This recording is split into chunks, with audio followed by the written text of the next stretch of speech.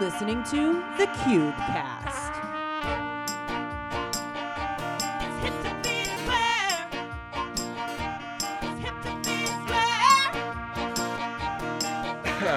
Welcome to the Sage Cube Cast. We're here with Marc Selby. He's in St. Lazare.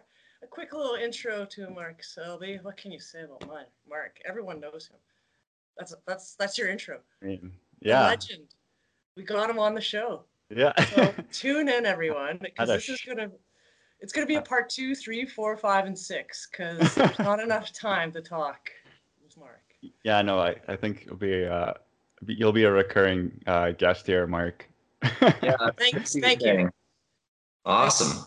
We haven't even finished filming this, and I talk a lot, so a recurring guest.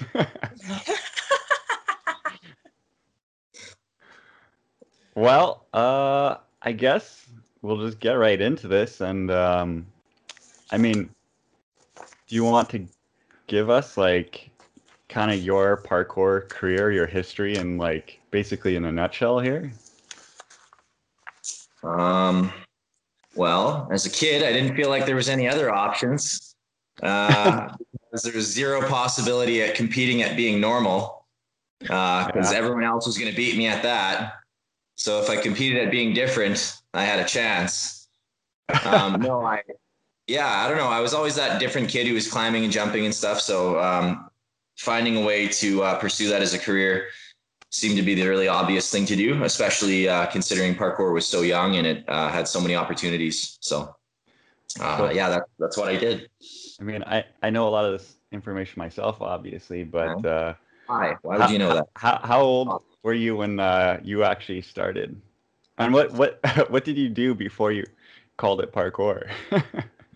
Street stunts. That's right. Well, because I had seen clips and whatever of people doing parkour. I guess in hindsight it would have been Yamakasi and stuff. And I remember the first memories I have of parkour was actually mine and Tom's older brother Ken talking about guys jumping between buildings. He was like, "Yeah, there's these French guys who jump between buildings."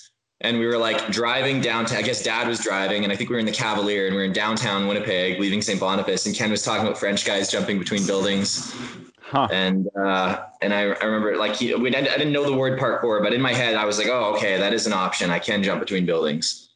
So that was. Yeah. Even though parkour wasn't really a thing yet, in 2003 I was already like climbing on everything and jumping off everything and treating it as something that's actually like a practicable. I don't know, art form or whatever. Yeah. I always remember like you would go out, climbing stuff, and then eventually it was like, oh yeah, it's actually called parkour. Actually, like, what's funny? That actually has a name. Some kids at St. Vital Skateboard Park told me what it was called. No way. Really? I was out doing it, and they were like, "Oh, actually, what's funny? I think." I don't know if they used the word parkour or if they used the word free running, but it wouldn't make sense that they used the word free running because I don't think that word came out till 2004. No. Or but 2005. They said, "Are you doing parkour or whatever?" And I was like, yeah, I guess I'm doing this stuff. But yeah. Just doing handstands on soccer posts and. It was literally just a handstand and cat pass through your hands off everything you could find. One of my favorite moves. To this day. The best one. Yeah. The best one. Well, that's an intro for me to you to parkour. When I was at the old Winnipeg Gymnastics Club, and I think it was still Tuesday nights there, and I went to go to this gym to do handstands. I think I went like 4 weeks just doing handstands, like nothing else, not progressing, just doing handstands. And I think that's awesome. Well, and then you came back from like Lisbon, is that right? Where did you? Yeah, probably from Portugal. Yeah. Yeah, and then I see you do this stunt, and I'm like, I want to do that. I was like, how does handstands transfer to that? And it's hilarious. Here it is, and it's just been an awesome ride since. But like, to even know, like, finding a gold mine for me in a little gymnastics gym. Yeah, for sure. And it's really intimidating. But getting over those little growth spurts is just, there's nothing that empowers you more than that. And Yeah, for sure. you don't need a team. Like, you need people to No. encourage you, but you just need Yeah. this and your toes, and to make that body in It's funny between you work. say that you don't need a team, because I feel like anytime we ever did start a team, it was to try and appeal to the mainstream and try and appeal to people who didn't really understand what it was that we were doing, and make it more marketable. But for us, we always knew what we were doing. We were out having fun, hitting these streets. People didn't really get that. So No, that's I almost agree. something I think we could have maybe learned more from skate culture early on, but I don't know. We paved our own way. Agreed. Yeah. So, I guess when you're starting street stunts, I mean, kind of talked about about this, but What, Tom? what It's part so of it? early in my life. Like literally, that's more than half of my life ago. Like way more than Yeah, half of my life ago. So like remembering an accurate depiction of how I started parkour is really like, I'm almost like, it's a right. game of telephone I've been playing with myself since I was a kid. So I don't really know the history. I What just know like approximate dates. what do you think about Mm. like parkour was though, or yeah, what about parkour do you think it was that drew you in to it? Like, was it just the fact that it wasn't a team activity, or did you always just, I mean, kind of want to be like a ninja? Um, well, I don't know if you like. I'm sure you remember, Tom, when I was a kid. Like I'd practice breakdancing with Quentin Saka, and me and Ricky would skateboard all the time, and me and Quentin would skateboard all the time. And it was always pursuing those individual kind of sports. And Yeah, then when I would be on a team sport, it like just wouldn't work out. It was never really my cup of tea.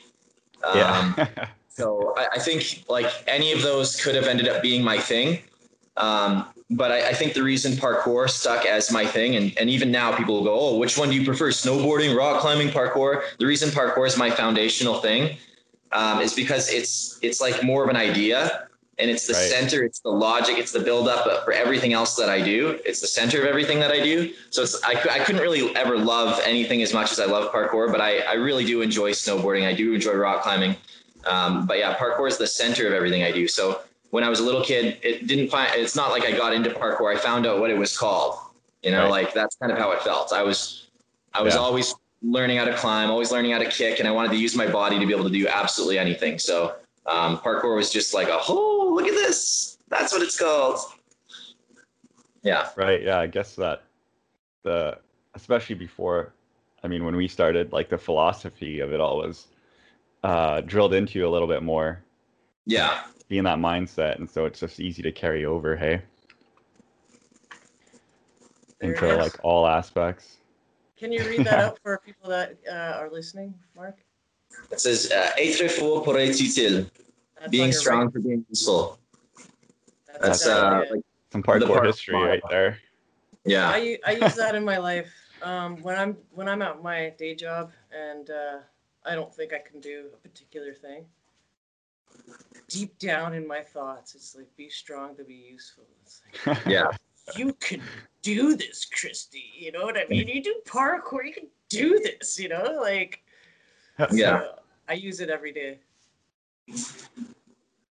It's cool. Like, I like that you and Tom and everyone I train with, we're all kind of really good generalists where we're kind of good at everything. I know a lot of people who are specialists in one area, and it's like they are a parkour master. They just don't realize how to apply it to everything else. They're a parkour master of one thing. It's like parkour gave me the ultimate system for understanding how to develop skills and how to Yeah. acquire new skills. If you look at everything as a parkour athlete, you can really get some crazy skill acquisition. So just looking at clips of myself snowboarding 3 months ago and then clips of me snowboarding now, it's not fair. It's like I'm 3 years better at least in 3 months. Like if you had to give it a time, Right. yeah, You're it's right. not fair how good I'm getting this fast. I love it. Um, Yeah, it's just the attention that you put on it, right? Like, Yeah, man. especially where you are. Like, let's talk about van life. Like, okay, Mark is in St. Lazare, Manitoba, between the Manitoba border and the Saskatchewan border, and just living there since what, maybe March? No, has it been? It hasn't been June. a year yet, right? Yeah, it's almost. No, not quite. I actually, this time last year, I was in Sherwood Forest, Right. developing still. So I went out to the bush and I was rock climbing, and I did a little bit of snowboarding out there, like maybe 2 sessions, but it just really wasn't working out with the weather that we had last year. So yeah. Yeah, so Mark's up in St. Lazare. He's snowboarding down his own property there, and he has a what type of camper? How long I is still that? have an RV. I have a 30-foot RV from 1985 that I rebuilt and restored. And a bunch of scaffolding and holds, and it just looks like your adult amusement park. Overnight like lodging. It's really awesome. Super cool. So if anyone watching can see that Mark has a Jungle Jam t-shirt. Here's my Jungle Jam t-shirt. I'm going to put it on right now. But this was a thing that Mark threw down last year. Tell us about it, Mark. Yeah, so, well, like I said, last year I was in Sherwood Forest and putting up more rock climbs. That's something that I like to do as well, is developing rock climbing. So we're out there putting up some climbing, and then, yeah, we wanted to do a parkour festival. COVID was kind of just kicking off and going kind of crazy. So we went out to St. Lazare here, and we made a limit of 50 people just because of COVID. And we had, yeah, we had 50 people out, people from Lazare, people from Saskatoon, old parkour guys from there, parkour guys from Winnipeg. It was a really good time. Christy was out. You had a great time, right? It was so fun. Fuck yeah. So fun. Yeah. Oh, sorry. I don't know if I should swear on this podcast. Oh, you sorry. can. Yeah, that's fine. I pushed myself cool. At Jungle Okay, Jam cool. too. It was really neat. The local kids came over late at night yet, jumping down from I don't know how many feet of scaff into a foam pit, Yeah. and going back up and jumping back down, going back up. And they continued that for another 2 months after that, by the way. Like it was like what you can bring to the community is just amazing. It's just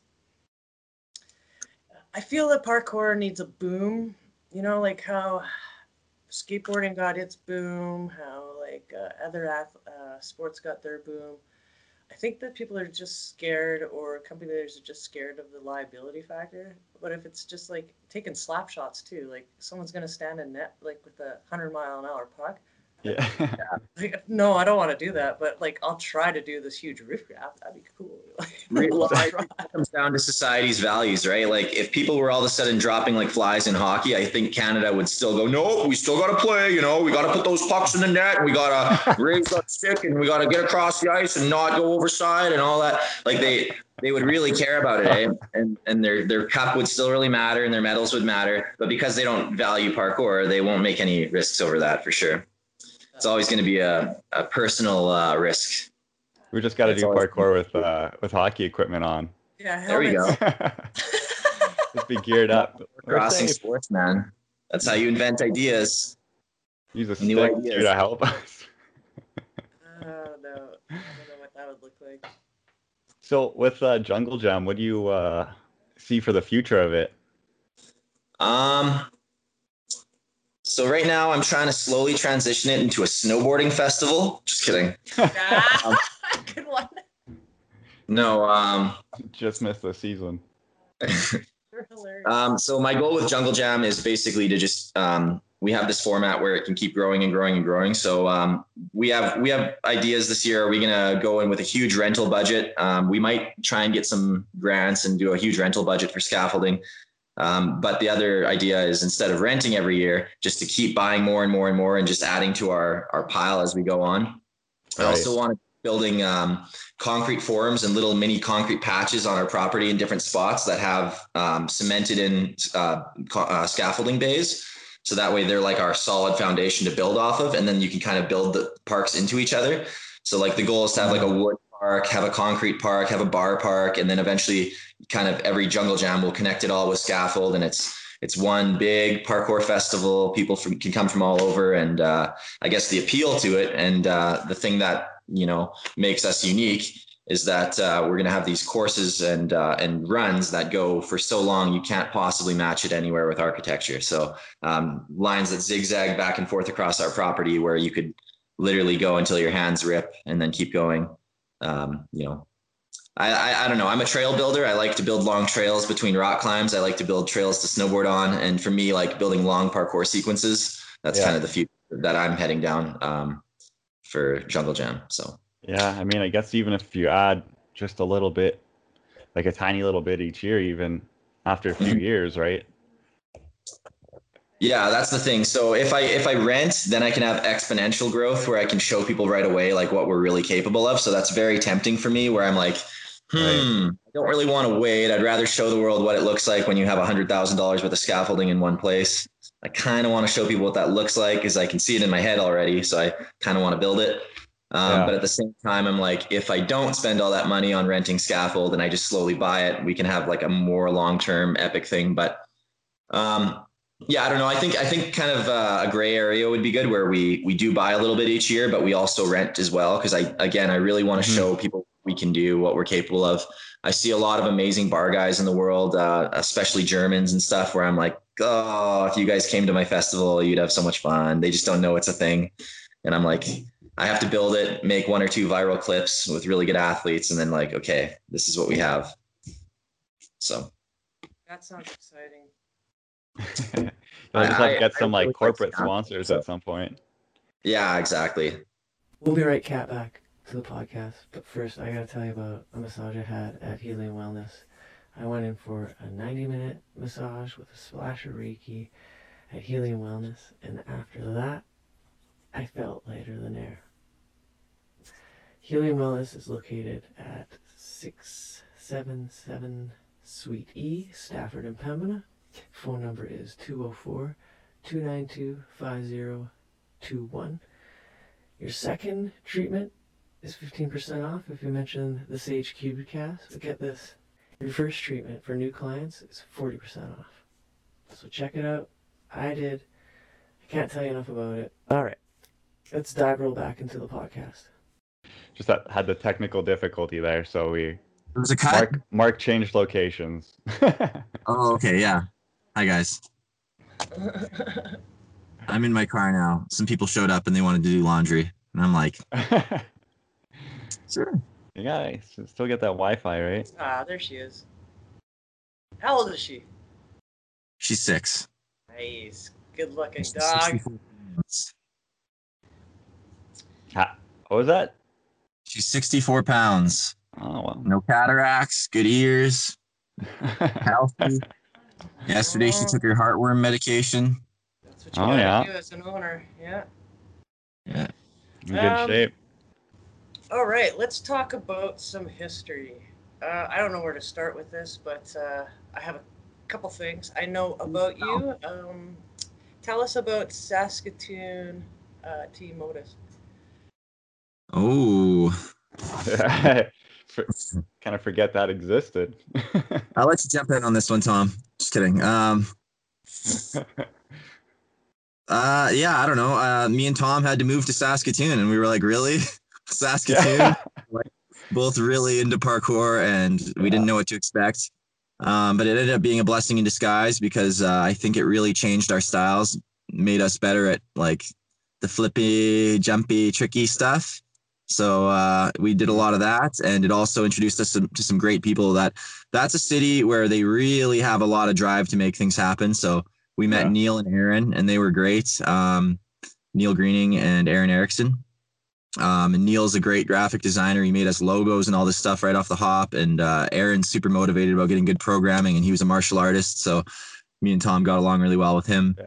I guess we And should say yeah, they had gym. So so we were yeah, like, they owned Modus Gym, which yeah. is they wanted us to teach at, so that's kind of where Modus It's like, you Team guys Modus should do came from. Modus Parkour. And we're like, yes.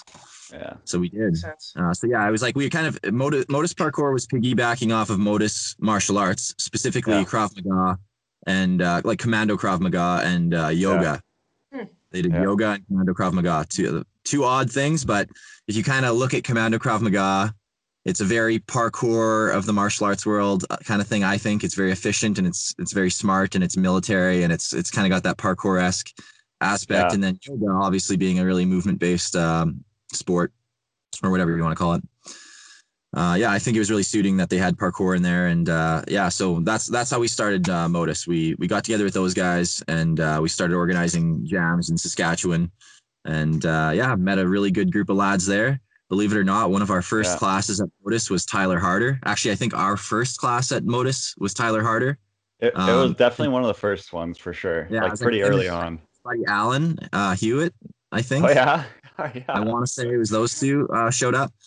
But yeah, and then Tyler's one of the greatest guys ever, and a huge part of parkour history Yeah. in Canada and in the world. So Yeah. pretty epic to have met Tyler there, and yeah, shout out. Yeah. How Yeah. long? How long were you at Modus Team Modus Parkour? Well, yeah, we were at Modus Gym living in Saskatoon for 2 years, like maybe just over 2 years. Yeah. Nice. Way to That make was a grade 10, dent. 11. Yeah. It's Yeah. really hard to like move into a territory and actually make an impact on people. I mean, yeah, when we first moved there, hey, there was like two dudes maybe that we met who did parkour, and then there was like Tom, no community. Tom, two Yeah. words: love pirates. Is that what they were called? Love That pirates. is, isn't it? Are they They're the still fucking around? love pirates. Yeah, man.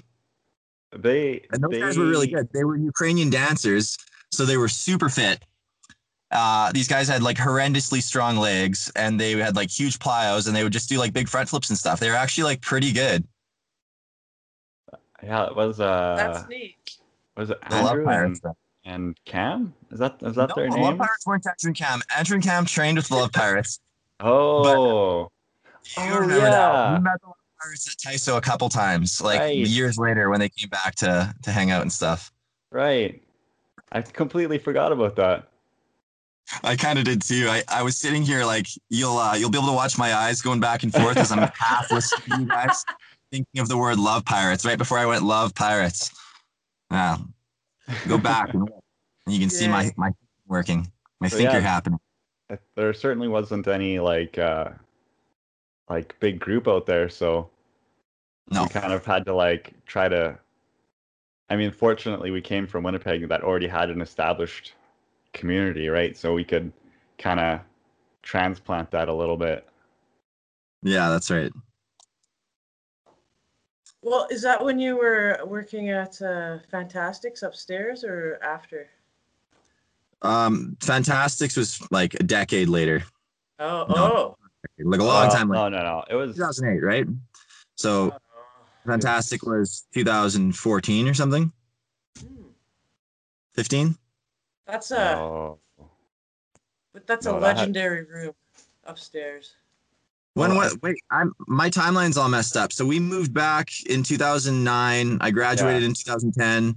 We yeah, started at Fantastic in 2012 or 13, just like doing drop-ins. And right, then because the Flares parkour room closed. wasn't a thing for 2, 3 years still. Like, Right, so, right, like, right, right. right. So, and then we built that parkour room upstairs. So that, Mm. what is that? Like That that 2015, that 14? makes sense. That makes sense because like in even if you watch the earlier episodes, which everyone should, you'll hear that like Ben and Tyrion started about 6 years ago. You know what, Tom? I just realized 2014, 15 was when I was doing Robin Hood. So, it had to have It been is long. 2012, 13 then. Yeah. Yeah. All right. Wait. Hold up. Tell us about Robin Hood. Yeah. Yeah. Oh, that was weird. Well, it was weird just because, That was weird. well, no, like the parkour room was a thing of the past, right? No, the parkour room still existed Yeah. at Fantastic, but I had more of my students were coaching more, and I had the loft going on. So me and my Oh. roommates had decided to open up the loft because we were paying Oh, that's right. $1,200 a month for rent at an apartment, and the loft was $1,250 a month. So Okay. we're like 50 That more bucks, was the and we have sickest a parkour gym. place ever. So I built that. I We'll talk bought the about that staff, in a minute. built that out. And then once the loft was all built, we had a logo, we had everything good to go. I get a call from a buddy in Ottawa, from Nick Provost, shout out. And he's like, hey, like I got an offer to do this like play, this musical play kind of thing. And I'm busy and I don't really want to do it. And like he bounced it around between a couple other parkour guys, and they're like, no way, man. Like 8 shows a week? No way. Like, so all these people said no. And then I kind of said no. And I think I actually tried throwing it at Tom because I was just like, no, this is like, no, I just opened this loft place. I've got shit going on. So then I told them, I said, okay, well, I'll come check out your guys' play and see what it looks like. Came and watched, and they had told me 2 actors broke their leg trying to do what I was supposed to do in this play. So I watched the play, and I'm like, oh, well, that's why you broke your leg. You guys are jumping off of 10 feet onto a thing, and you don't know what you're doing. So after the play was over, I came down to check out the stage, and they were like going to get, like, you don't understand how things work in like big, huge productions. It's really weird. Like, you have to have 10 people to get permission for something, to think of things, and they all have to talk to each other, and it's so much bureaucracy. It's insane. So I knew that. So I know the whole thing of asking for forgiveness instead of permission. So instead of waiting for them to give me permission, I just climbed up and front flipped off in my jeans.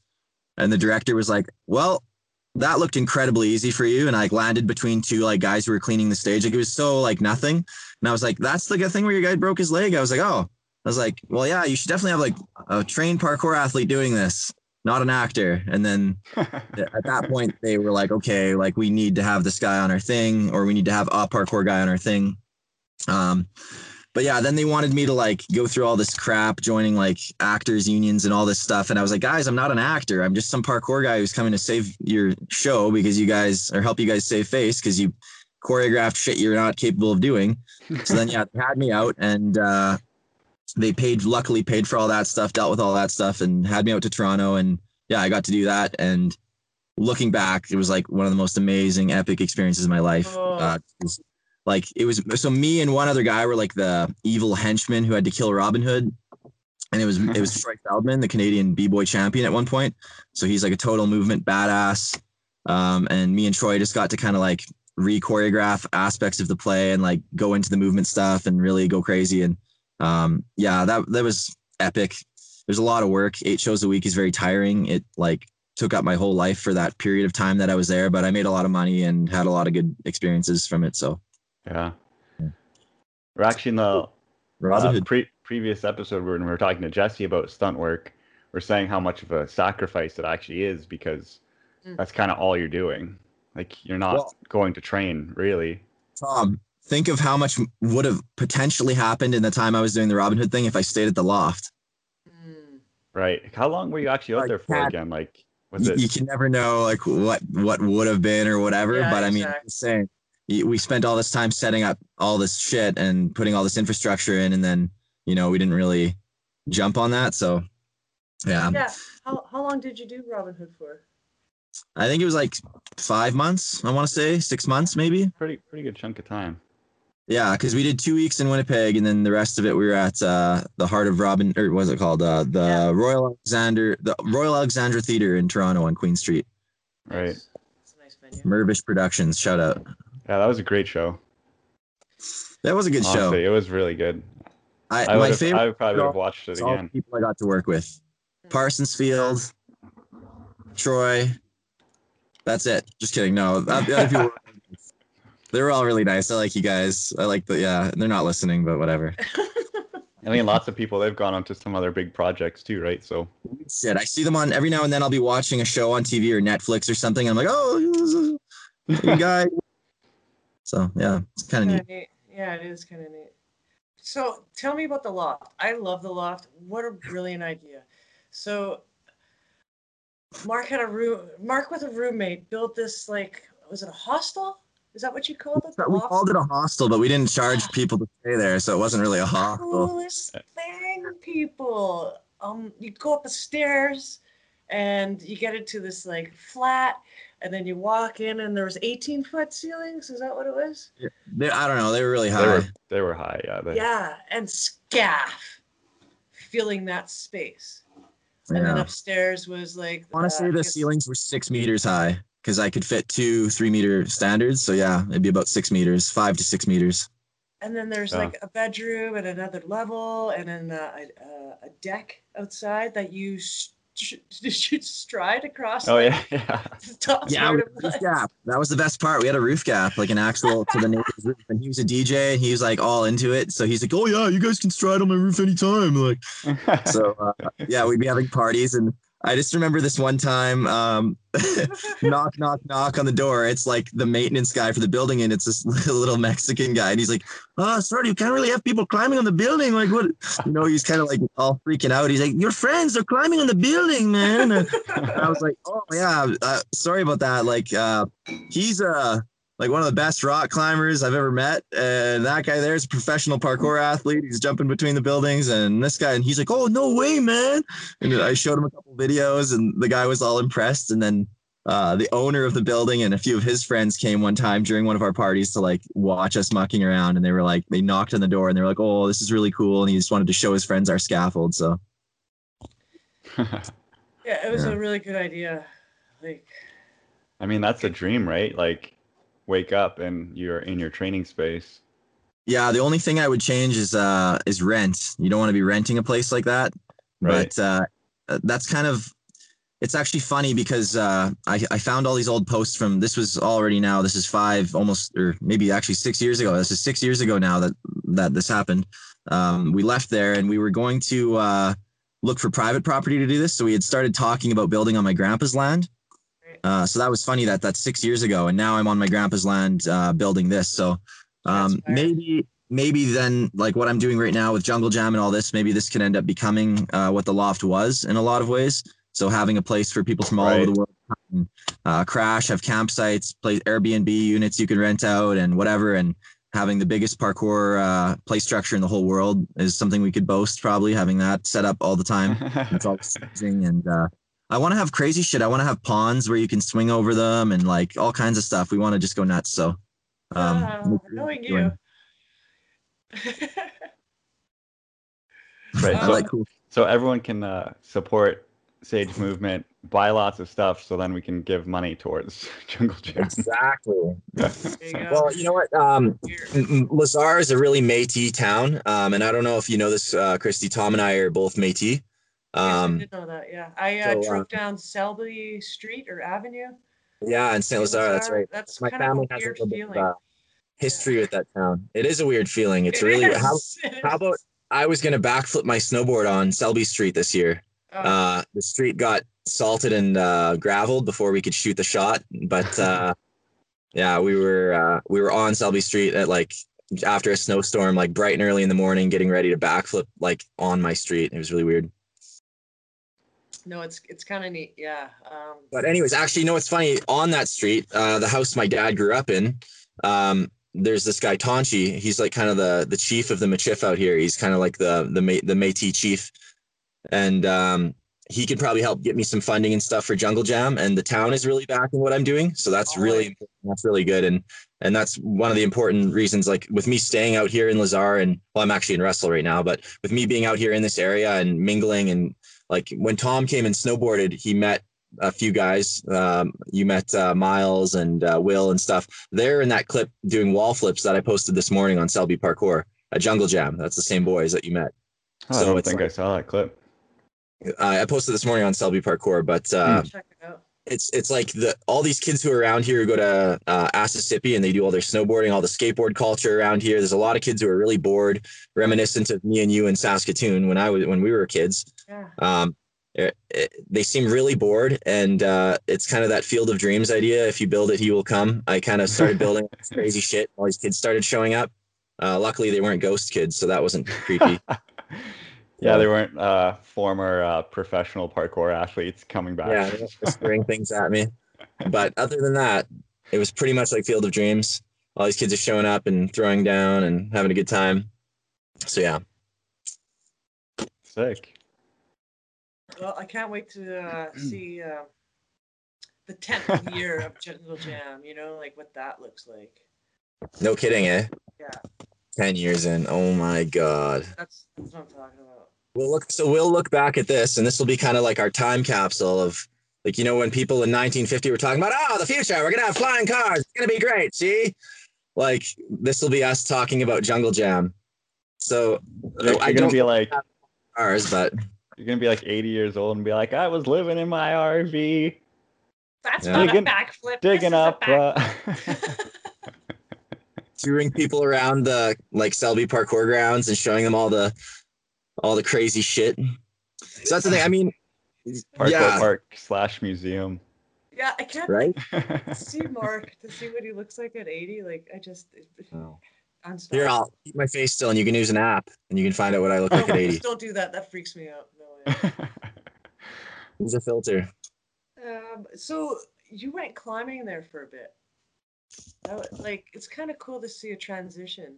Like, so you lived in Sherwood Forest, and Um, that's my first year rock climbing, I lived at Jones Road in Kenora. And okay. then second season, I spent some time at Jones and then also at Echo Creek. And then, yeah, third season, I was more interested in doing my own developing. I mean, I'd put up some first ascents at the popular crags, but they were pretty, what's the word, sucked pretty dry. Just because like people have been climbing there since the 70s and 80s and whatever. So I picked Right. spots like Sherwood Forest, and that's where I like to develop now because there's more to find. Just I feel like for me, climbing that itch that I scratch is the same thing that I was doing with parkour, which is like once I drained the city of shit to do. It's like, oh my god, I'm going bored. I need to go to another country or go somewhere else to stay entertained. So for me, rock climbing in a place where it's all done isn't the most entertaining thing. I like to go and yeah, kind of pave my own way and find new original stuff. So Sherwood Forest. Right. Sherwood Yeah, Forest is like pretty much me and Rob Hester. So two guys. two guys. I guess like you got more like you were into bouldering first before you started like all the like going out to the middle of nowhere and setting up routes, right? Well, actually, most of the boulders I set are more in the middle of nowhere than the roping I do. Like boulders, sometimes you have to hike kilometers just to get to a boulder that we like found in the middle of nowhere and scrubbed and set problems on it. But yeah, like first season I was doing top roping and some lead climbing. Second season I was trad climbing, where you put your own anchors and whatever. Um, I'm but still yeah, not familiar with rock climbing. I don't know any terminology. It's awful. I really think Tom, it would be a good thing for you to take on eventually because it's not that hard. It's just fun. It's really It's fun. pretty fun. It is. It puts yourself in a different position, and it's kind of neat that you can sprawl your body to get to the same one point A to point B. Yeah, that's one thing that I always find really funny is I get in a lot of shit from climbers for being that parkour guy. And it's their misconception is that I'm this parkour guy who's just going to do impractical and flashy and showy offy things. And it's like, it's so funny, guys, that that's so the opposite of the approach I'm taking at it. Like, I purely took an efficiency approach with rock climbing and like trying to think like every time I'm using ropes or anything like that, I'm thinking about like developing myself as a solo climber and like how would I really feel if I was up here in this position right now with no protection? Like that's the whole goal Right. of being whole goal of training it is to become like I don't know, this sounds really stupid to like base like something you would work on in your life off of a scene in a movie, but it's pretty bad when Batman can't get out of the fucking like hole in the ground that Ra's al Ghul whatever put him in, and it's like no one in this cave knows how to belay properly, and they're like, and they don't know how to put in anchors, they don't know how to do anything, and they're taking these huge unnecessary whips that like on static rope, and they like if they just had a little bit of skill, like just a little bit, they could get out of that hole so easily, like so easily. It's like a And 5'8", and do you 5'7". It's not. really think it would take the greatest detective on earth that long to figure out that a rope is holding him back? You know, those scenarios I think about all the time. Like people It's a good just come point. out of a movie and they're like, "Well, if anything happened to me and my family, I'd throw my daughter through the window and then I'd jump out after." I'm like, "Okay, show me Have what you that looks practiced like." that? Yeah, I'm like, show me "Show me what once. that looks like." Like, well, I'll Yeah. take this. I'm like, "So you're gonna crack your child's head open, and and you're gonna break your hip or your leg, like." Yeah. So you want to learn parkour when things go down, Yeah. but not so. I want to learn how to fail on the streets, but not while I'm in the gym. You know what I I mean? mean, it, it's kind of it's similar to these people who say, "Oh, I'm a lover, not a fighter," and it's like, well, that you're kind of victim blaming by saying like, "I'm not I'd love to have been a lover my whole life, but there's been opportunities, or sorry, there's been situations where if I had chosen to be a lover, I wouldn't be here and wouldn't be alive to tell you the story right now. So I had to choose fighting." And it's like like with parkour, it's the same way where you can just be in denial your whole life until it actually happens one day, or you can start training. And I mean, yeah, probably you're not gonna have to throw your kid off of a roof or I whatever, but know. you all see the viral videos and shit now. Like I saw one a little while ago, where it was a lady and she had to like lower her kid off of a burning balcony and like drops the kid, and a crowd of people is there and they catch the kid. And she's like 3 floors up. And then it's like after the video, it's like, luckily the kid survived, but the mom died. And I'm like, why'd you Why? die?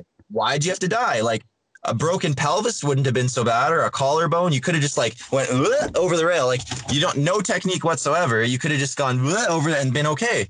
But some people are less Yeah. afraid of fire than they are of like something that's completely not unreasonable, like down climbing.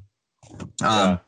But Like they're there's a so potential for harm, but you're they're so facing literal disconnected from death. reality, Tom, that their irrational fear is more powerful than like objective reality around them, like Yeah. tenfold. So I think parkour is a really good system for bringing you down to earth and bringing you down to reality. In the same way that sparring is good for bringing people down to earth when they think they're like, some people think that, oh, I would just walk up and punch him and then his head would blow up and that would be that. And then the mug evaded. And it's like, hey, buddy, like, have you ever been in a sparring like a situation? It's like, it's not that easy. It's really hard. So sparring brings people down to earth. Training parkour brings you down to earth. It Yeah. teaches you, hey, you're not Clark Kent. You're not Yeah. going to go through up the wall, and it's not going to work out the way you think it is unless you train for it. Especially even if you are like somewhat trained, you get into a real situation, and as soon as adrenaline kicks in, you're like in a whole totally different mindset, right? Like, and if you're You not know, it's ready for it, things aren't muscle memory. one time, me and Sam Armstrong, we were with Mickey and Sonny, and we're at Pinawa Dam. And me and Sam Armstrong, we fly up the wall of doom solo, right? We just go bloop. And for people who don't know what that is, that's like a 60-foot horrific slab climb that we That's were a good doing before angle. we were parkour athletes. And You it's like, climb that? eh, it's horrendous. So me and Sam climb up to the top. We're up on top of this thing and we're waiting for Sonny. And Sonny's like 15 feet below us. So Yeah. he should be coming up over the edge any minute now. All of a sudden we hear like a little like catastrophe. And then Mickey starts yelling and she's like, guys, come down quick. Sonny's hurt. And like Sonny's not on the wall anymore. I'm like, oh shit. And me and Sam, there's like no way, if you know that spot, there's no way back down besides either down Yeah. climbing or going Or- all the way around the whole dam. Yeah. And we weren't Yeah. about to like do a 20-minute hike to get to our friend. So me and Sam were originally up there sussing out a 15 or so foot gap. I think about 14, 15 feet. It's not unreasonable by any means, but I guess the unreasonable part is that it's a chossy takeoff. It's all like loose, horrible concrete. So it's not like you'd want to bring a broom up there. Yeah, the wall's And falling apart. it's all falling apart. And the run up is like about the same size as the gap. Like you don't have a huge run up from my memory. So me and Sam were originally going to climb up and look at this gap, but we weren't planning on doing it. And then Mickey yells, guys, Sonny's hurt, get down here. So like me and Sam looked at each other, and there wasn't even any process whatsoever. It was completely like, in parkour, and you can do something and you're going to do it, but you're going to still be going through this 10-minute process or whatever until you do it. Yeah. That Yeah. was gone instantly. Oh, It was gone instantly. There was no question. We're going. So me and Sam looked at each other, and then we both did the gap, and we were down at Sunny in like a second. And then, yeah, that was really gnarly. But that was like just one example of like us actually using parkour where like it was in a fight or flight situation, and it was like, holy crap, like it, like your ability to process things and actually react is so good.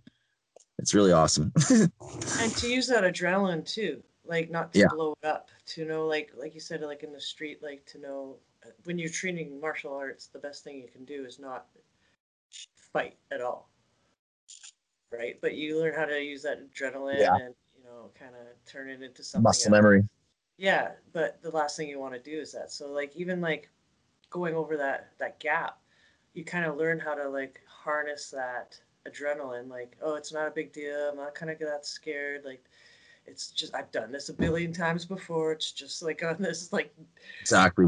crumbling relic, kind of thing. Right? It's so cool that when we try to like control our adrenaline or we try to like play with fear and stuff like that, you know, the reality is you don't have to do it. You can do all the trickery you want, but at the end of the day, you're like, oh, I could just leave. I could just go home and leave the gym and not do this.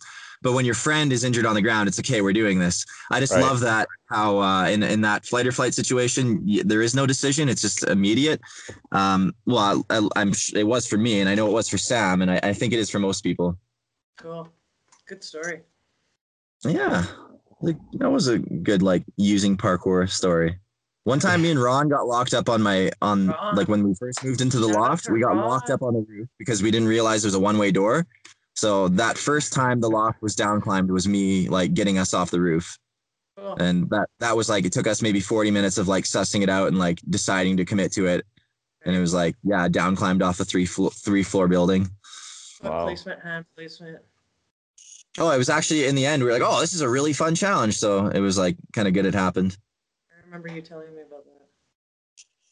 Actually, Justin Biggity just told me like a month ago that him and Jesse went back there like a year ago. Like it's probably someone else's condo now.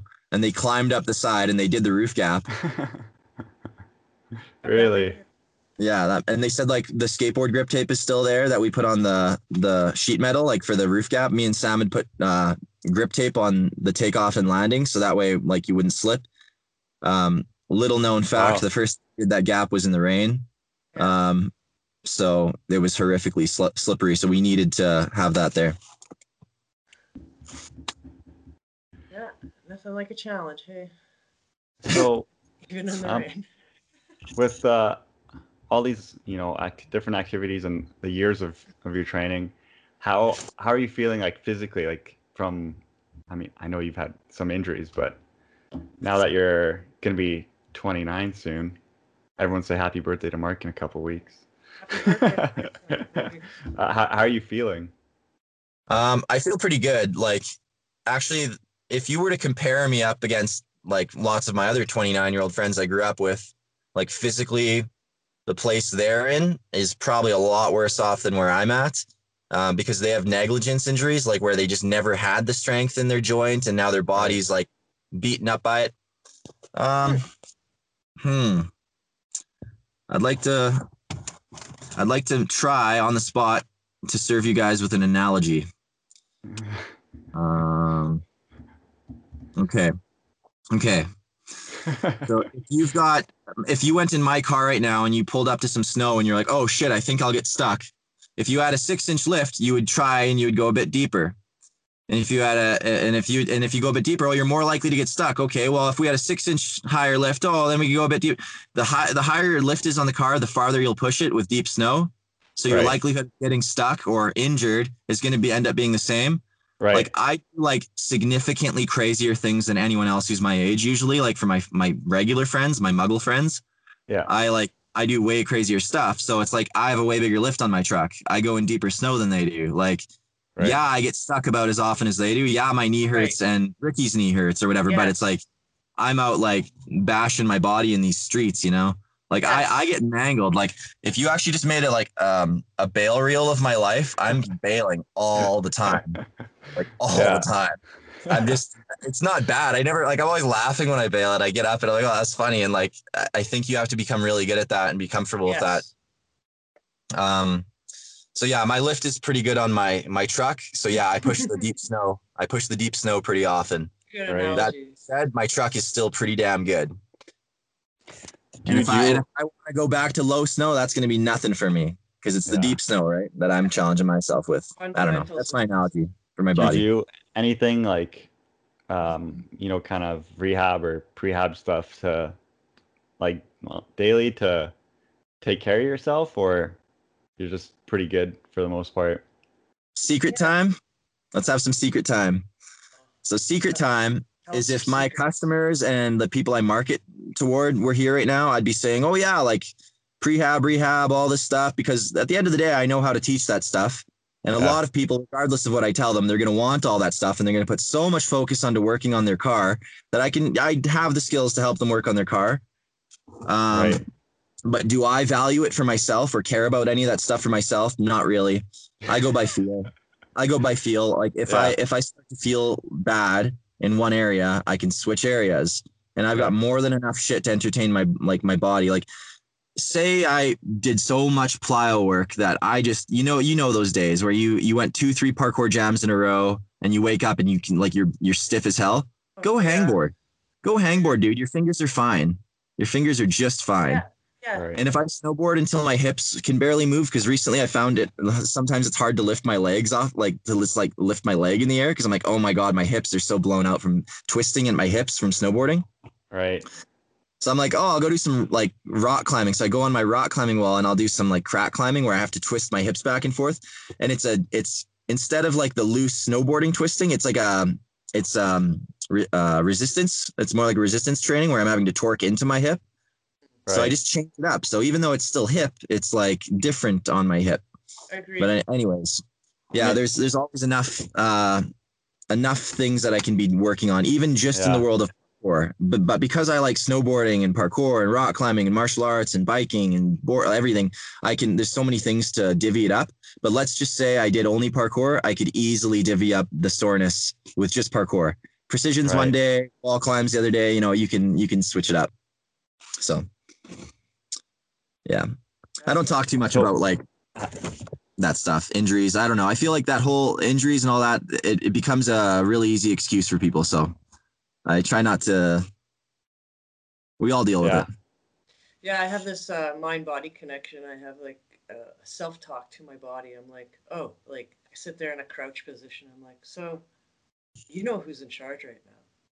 You think you're in charge right now? The body? No, no, no, no, no. The brain is telling what the body to do. So if you fail, you're failing me. Kind of thing, right?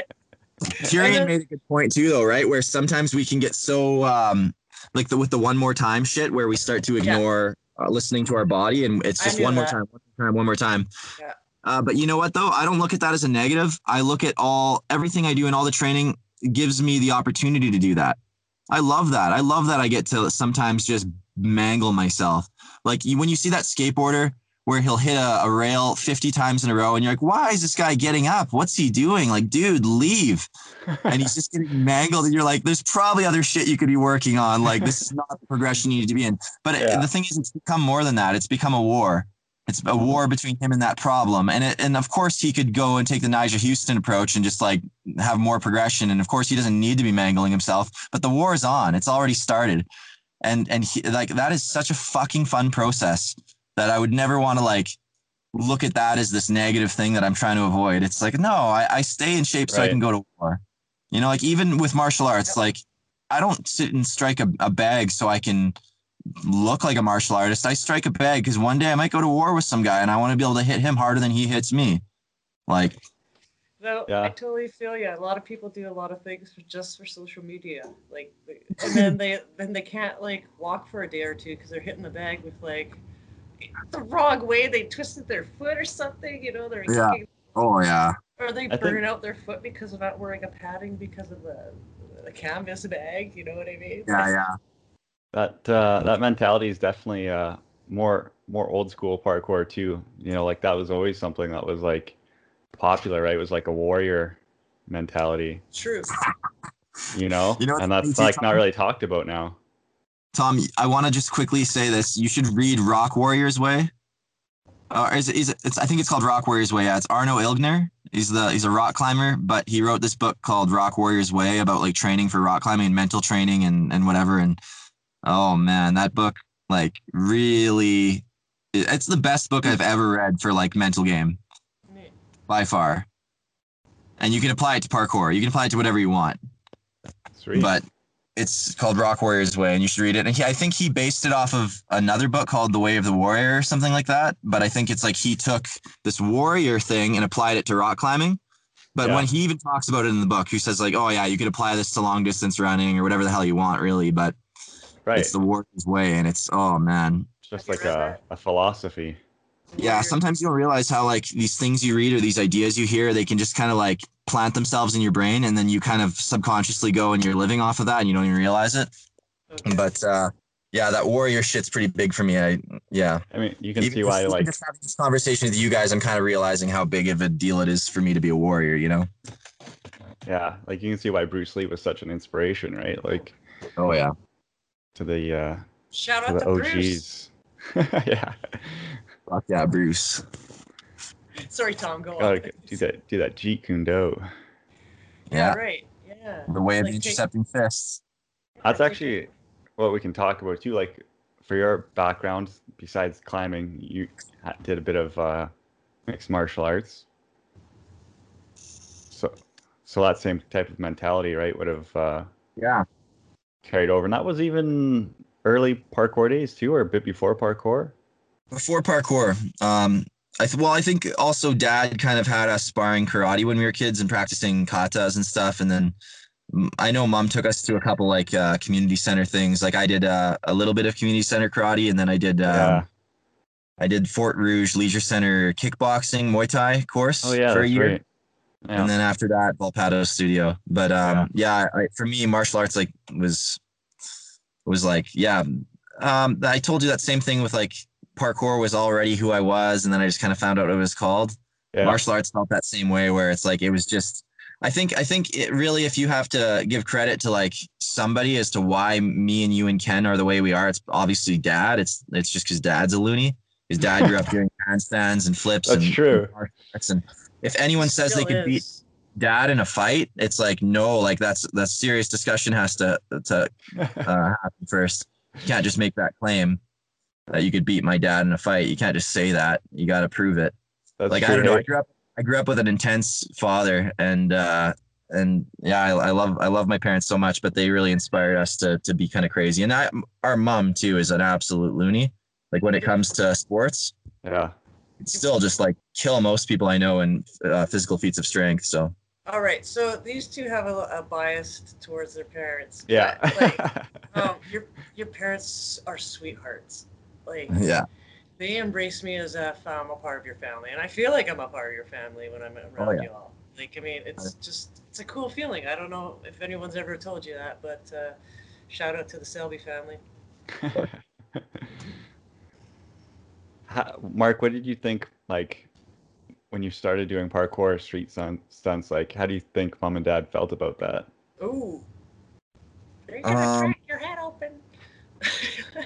Well, I was already skateboarding, and like they would kind of. I remember mom would give me like a little allowance for a Slurpee and a chocolate bar kind of thing, like a max allowance or 7-Eleven or whatever.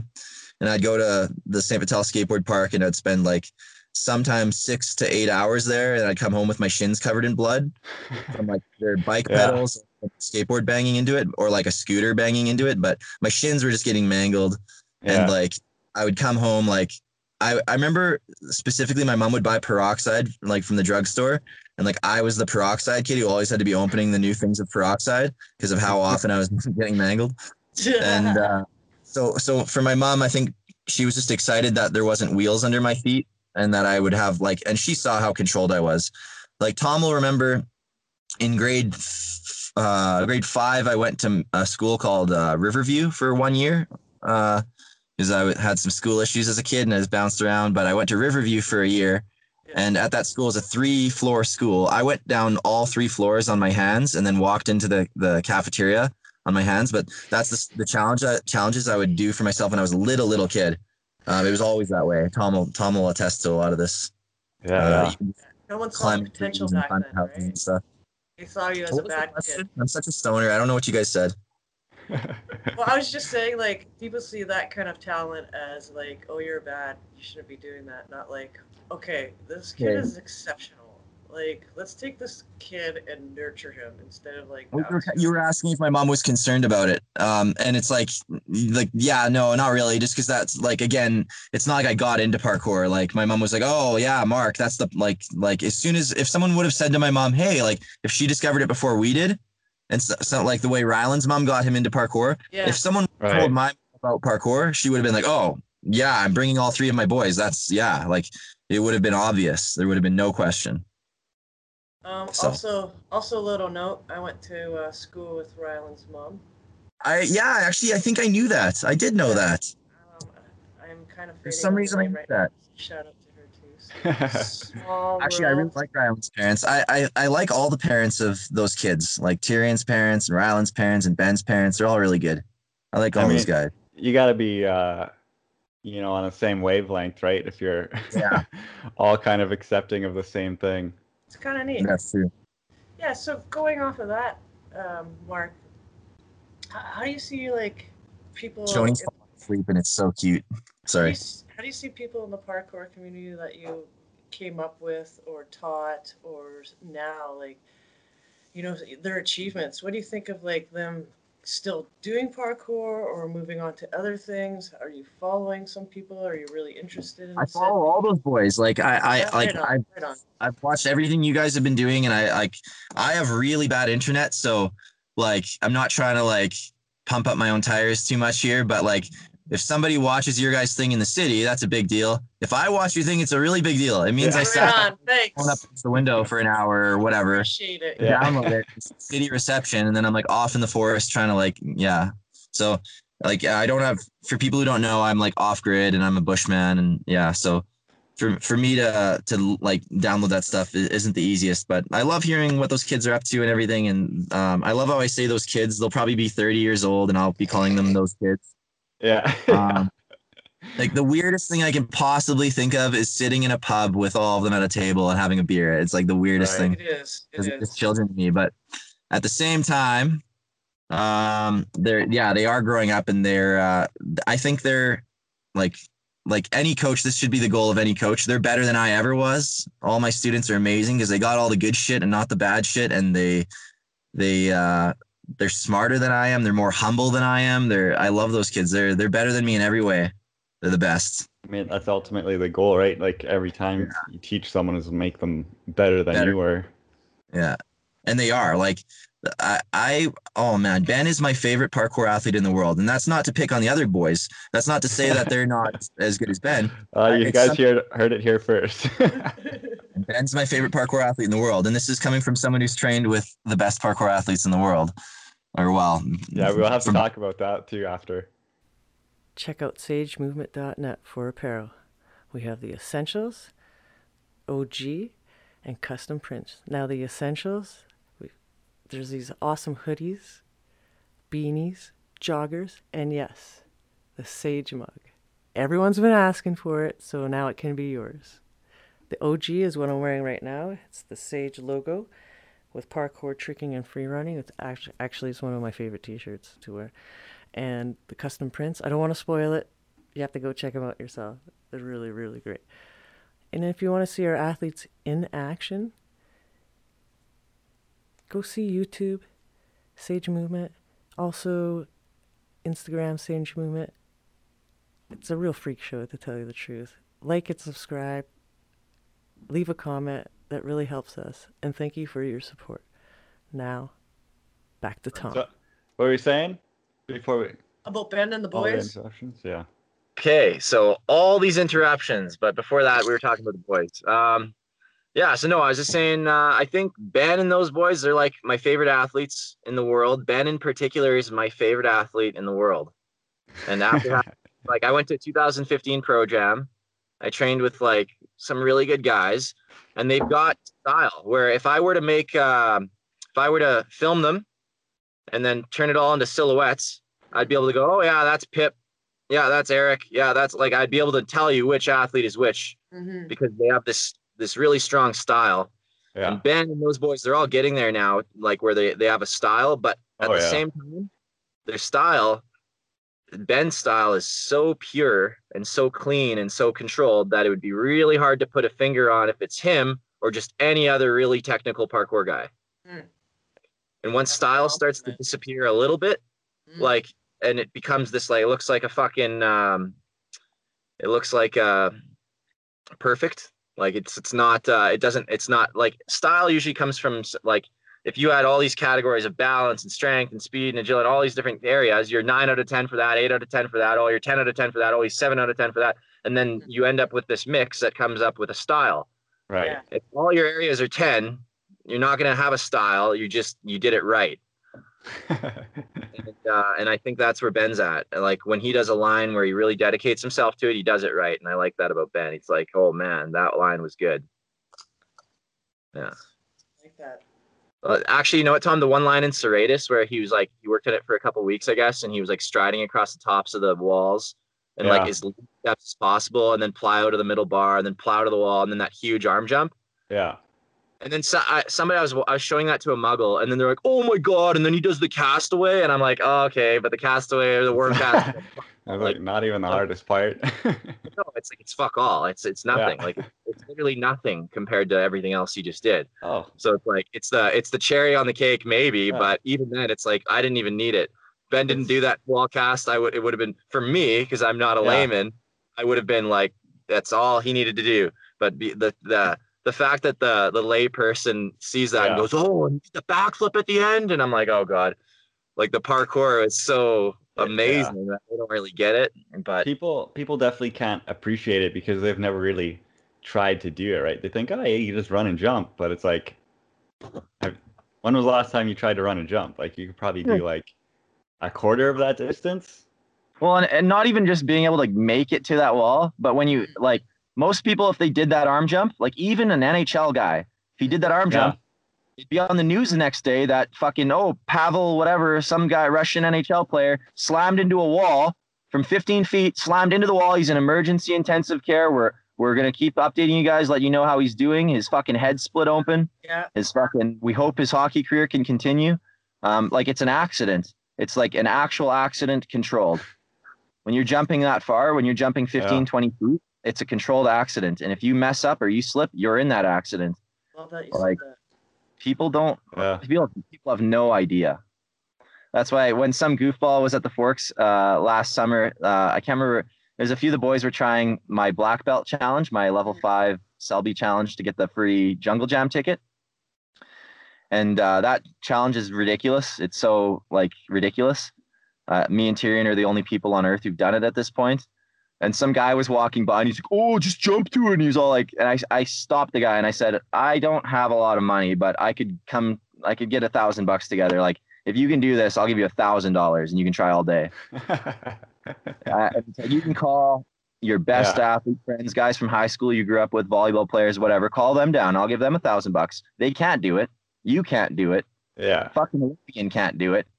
Because it's a level 5. It's like saying, "Oh, I'm gonna beat this guy in a jiu-jitsu match, and he's a Gracie 10th planet." And what, like, like, are you? Yeah.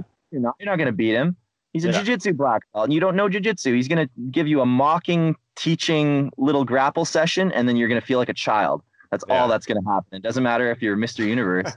He can mangle you. Yeah. And that's the same thing when you're talking about a muggle trying the stuff that Tyrion and Ben and them do. It's not even. They could try to imagine what the movement is all about, but it's so much more complex than they could ever fathom. And nothing would really hit them with that reality besides trying it. Yeah, no, it's definitely it's hard for people, I think, to really appreciate just by watching a video. Mm-hmm.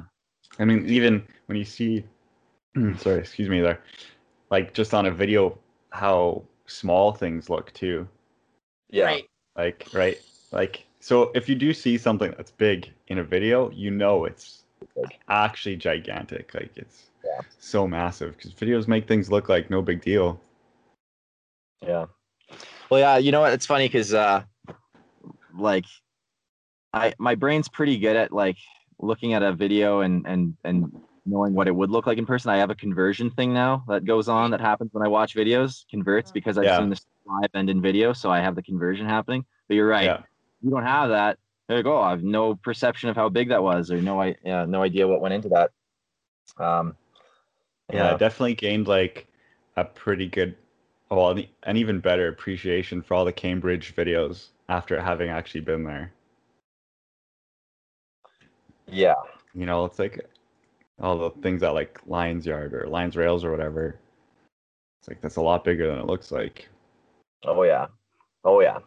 Like just like when you watch old videos of Phil Doyle and he's barefoot and he strides across line rails and then twizzles on the wall and strides back and then down across the bench. And it just like, it looks like young Phil still, where he's all like young Darren Timko mode, where he's all scrawny and like not in his prime or anything yet. And he just makes it look so like nothing. Like he's just stepping across it. You're in your prime and you've been banging some big old strides and you get there and you can't even do it at all. Yeah. Then you realize how good Phil and those guys really are. I know Tyler's going to touch on this, so I just kind of want to like beat him to it. When you guys interview Tyler, he's going to talk about the first time we went to Cambridge, seeing like 15 and 16-year-olds doing wall runs like feet above what you can do, and doing arm jumps feet bigger than you can do, and doing precisions like feet bigger than you can do. And it just how mind-blowing that was for me and Tyler to be around that. And then, well, Spain too. Like that trip in general was just a real mind fuck. Like it was a real mind flipper.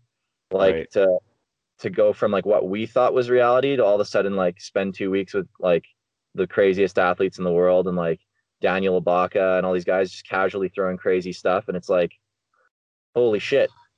It changed the level changed. Right. Yeah. Yeah. That And was your first time going overseas, right? yes, it was. Yeah, that was my first time. Yeah. Was that when you did the flow stuff? Like yeah. Yeah. First trip was with Tyler Harder, and me and him did Liverpool. Well, sorry, we got there. We did Cambridge first, and then we went to Liverpool and spent some time at the Ilabaka's house, and met the Sang family and Airborne Academy and all them. And then we carried on to, we were supposed to actually do a parkour pilgrimage to like Lease and Every, and like we were going to go do Manpower and all that stuff. And that was what our trip was going to be. But then Scott was like, oh, it looks like the weather's really terrible all weekend, like, and like basically convinced us that we need to go to Spain instead. And that's kind of where the parkour was like hot at the moment anyways. And Scott knew it, and we know Scott knows his shit. So we listened, and like, yeah, really glad that happened. I don't think I would trade a parkour pilgrimage for the experiences I got in that trip. We stayed at Adrian Pueyo's house from Madrid Art del Desplacemento.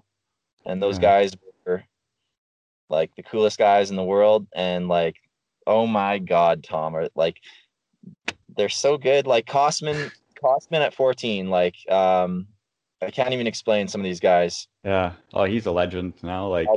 Like people who don't know Alberto from Mad and Kosman, and like just the what guys from Mad, like watching those guys when they were younger, like back then, they were like almost as good as they are now. Like, I mean, although some of the shit Kosman posts now, I'm like, what the fuck is that? But they were really good. They were really, really good. They were like way ahead of their time.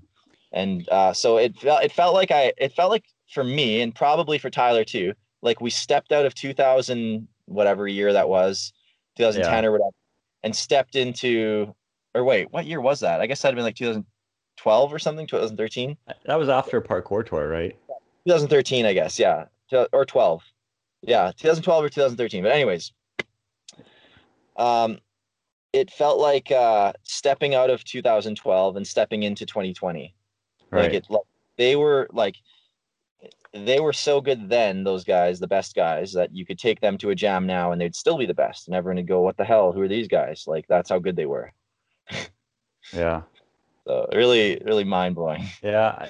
I think that was good, just even for the community here. Like after you went there and came back, and just it kind of spread through here too, like oh yeah, elevated things. And it was just like at the time, like I guess we still had YouTube, but when you actually hear about it, like this person saw someone do this huge jump this way, it's just like, what? Yeah, that's possible. Makes it real, right? Like, it like, oh, okay, yeah, I guess we gotta jump further. Basically. I remember years ago I was listening to Carl Sagan talking about like two-dimensional creatures being lifted off of a two-dimensional plane and brought into a third world dimension and then dropped, and then like experiencing what falling is, and then describing it to the two-dimensional creatures when they get back. And I remember like really understanding what he was talking about, because I was like, this is actually very similar to like becoming almost like a European parkour athlete. Like they were like so on another dimension. Like cool. That's really a lame way of putting it. But anyways, no, I like it. That's cool. But I mean, the sport really did develop so much in the UK and the rest of Europe, right? So and like Tom, do you remember seeing like strides and plyos and things like that? And like we didn't even do strides. No one did strides. No one plyoed. No one was moving forward and then took off 2 feet. Actually, yes. Something that was mentioned in a Jimmy the Giant video recently was how people used to Kong off of both feet. 2 foot punch. The book, 2 foot punch. Yeah. Yeah, I Right. got it here. Like I remember when the transition happened of like, oh, you should split step. Tom, do you remember Brennan talking about split stepping in 2007? Brennan Bonet at Modus. So we're teaching. So no, No. 2007 or 2008. He was there. Like it was. This is like Tyler and Alan were coming to classes. Brennan came to a couple of them, and Brennan and all of us were all working on our dive kongs and double kongs a lot. And Tyler had like sick double kongs. He had his cool double kong. Brennan gave us all this spiel. He's like, guys, we're all doing this punching thing. We're all punching. It's not right. And Brennan wouldn't take off like that. He took off properly, and all of us just shot him down. I remember just being like, Brennan, you're out That's of not it. how you do it. And it's like, holy fuck, was Brennan ever ahead of his time on that? It's such an obvious thing. Of course you take off. Well, I mean, he was a super smart dude. He's a physicist, right? He probably understood it, you know? Yeah. Yeah. He's like, no, it's not. This is not going to work.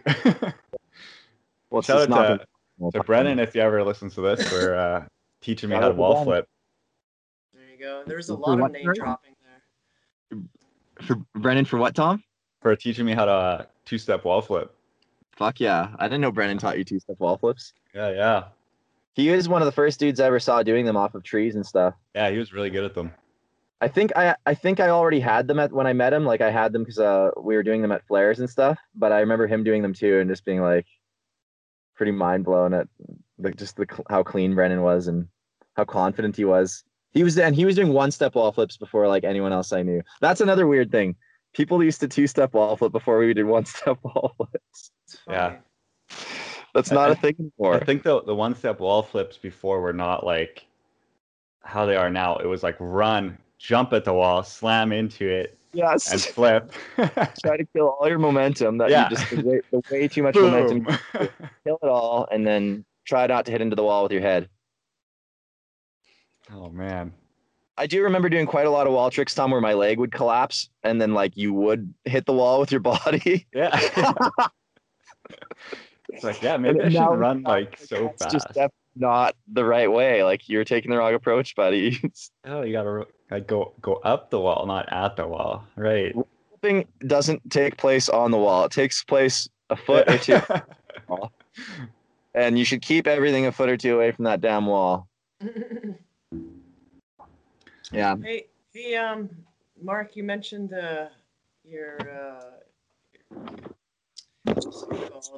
your system for grading in parkour. Yeah. Like you mentioned there was a problem and you graded it at the Forks. Tell everyone about what that's all about.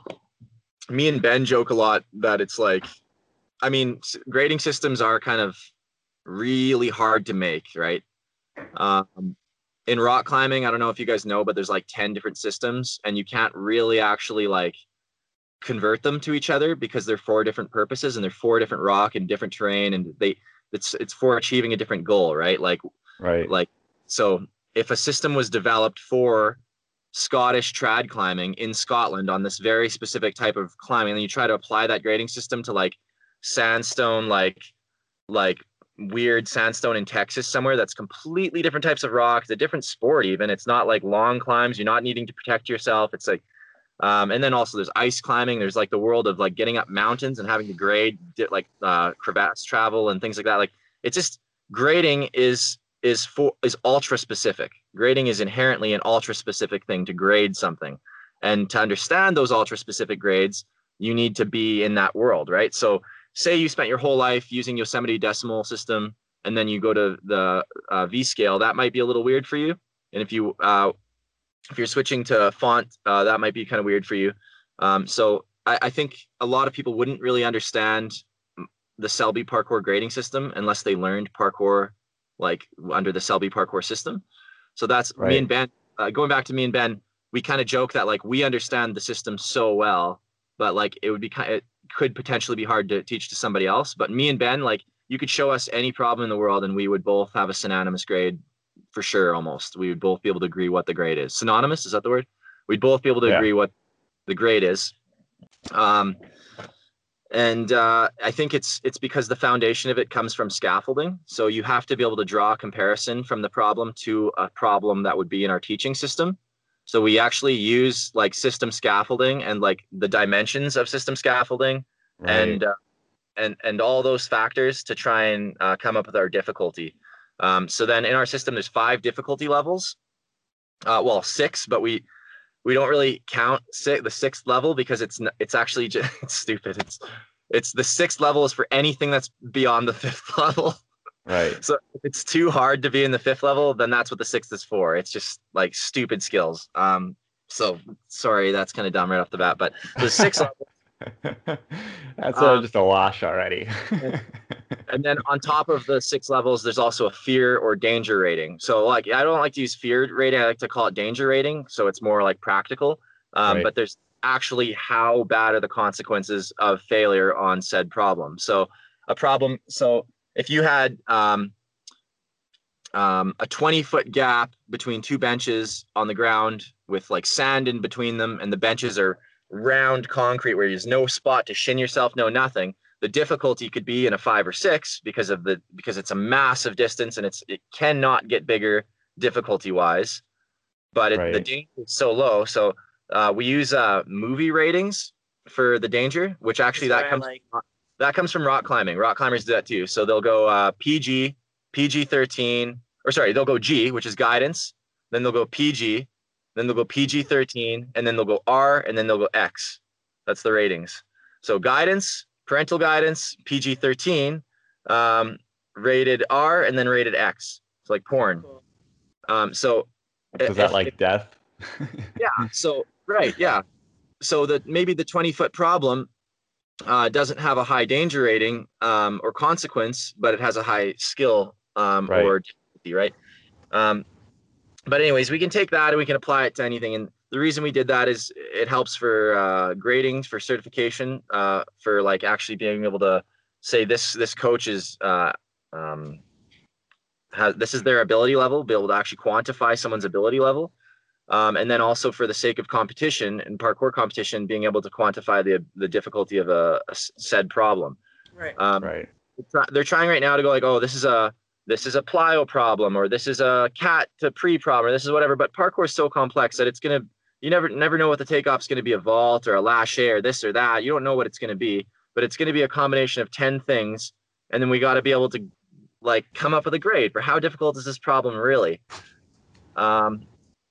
Climbing is really old and there's still a lot of arguments. It's not a clear thing. No one agrees on any grade of anything in the whole world of climbing. But they're always growing. They're always getting better at it. And again, I think the grading isn't for the muggles and for the general world. And it's probably not something that you'd even need to mention on a TV program. It's for us. It's for the people who are trying to understand what you're facing and why is it hard.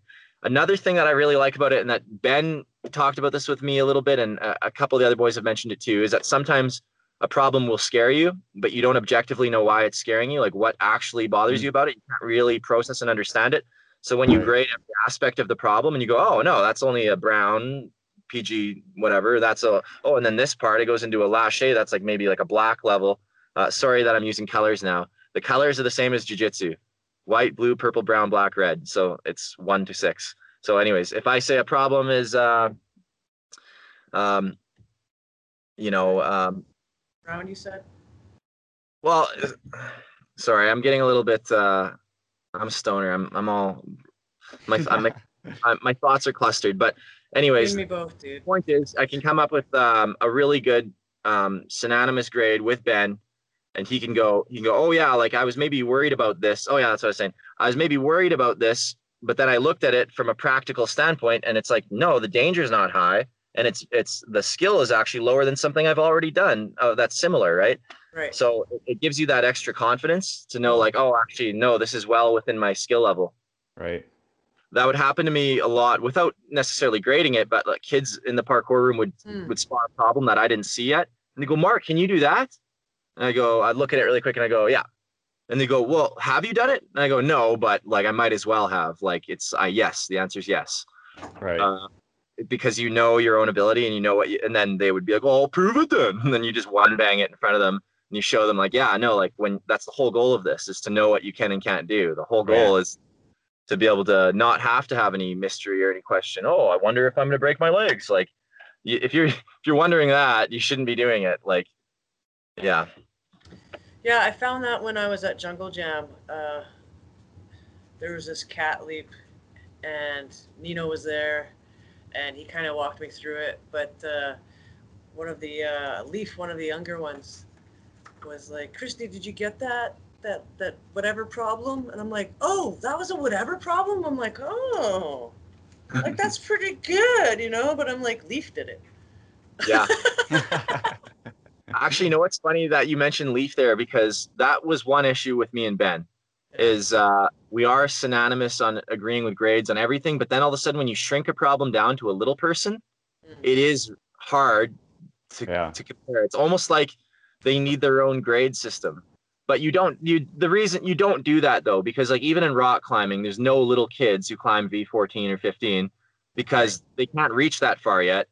But still they'll be climbing V8s and whatever, or they'll find one that caters more to their style that they're still able to do even though they're small, and they'll still do a really hard, like a hard V10 or something. And then the whole world knows, oh, if this kid grows another foot, they're going to be doing, like, we know really where they're at. You know what I mean?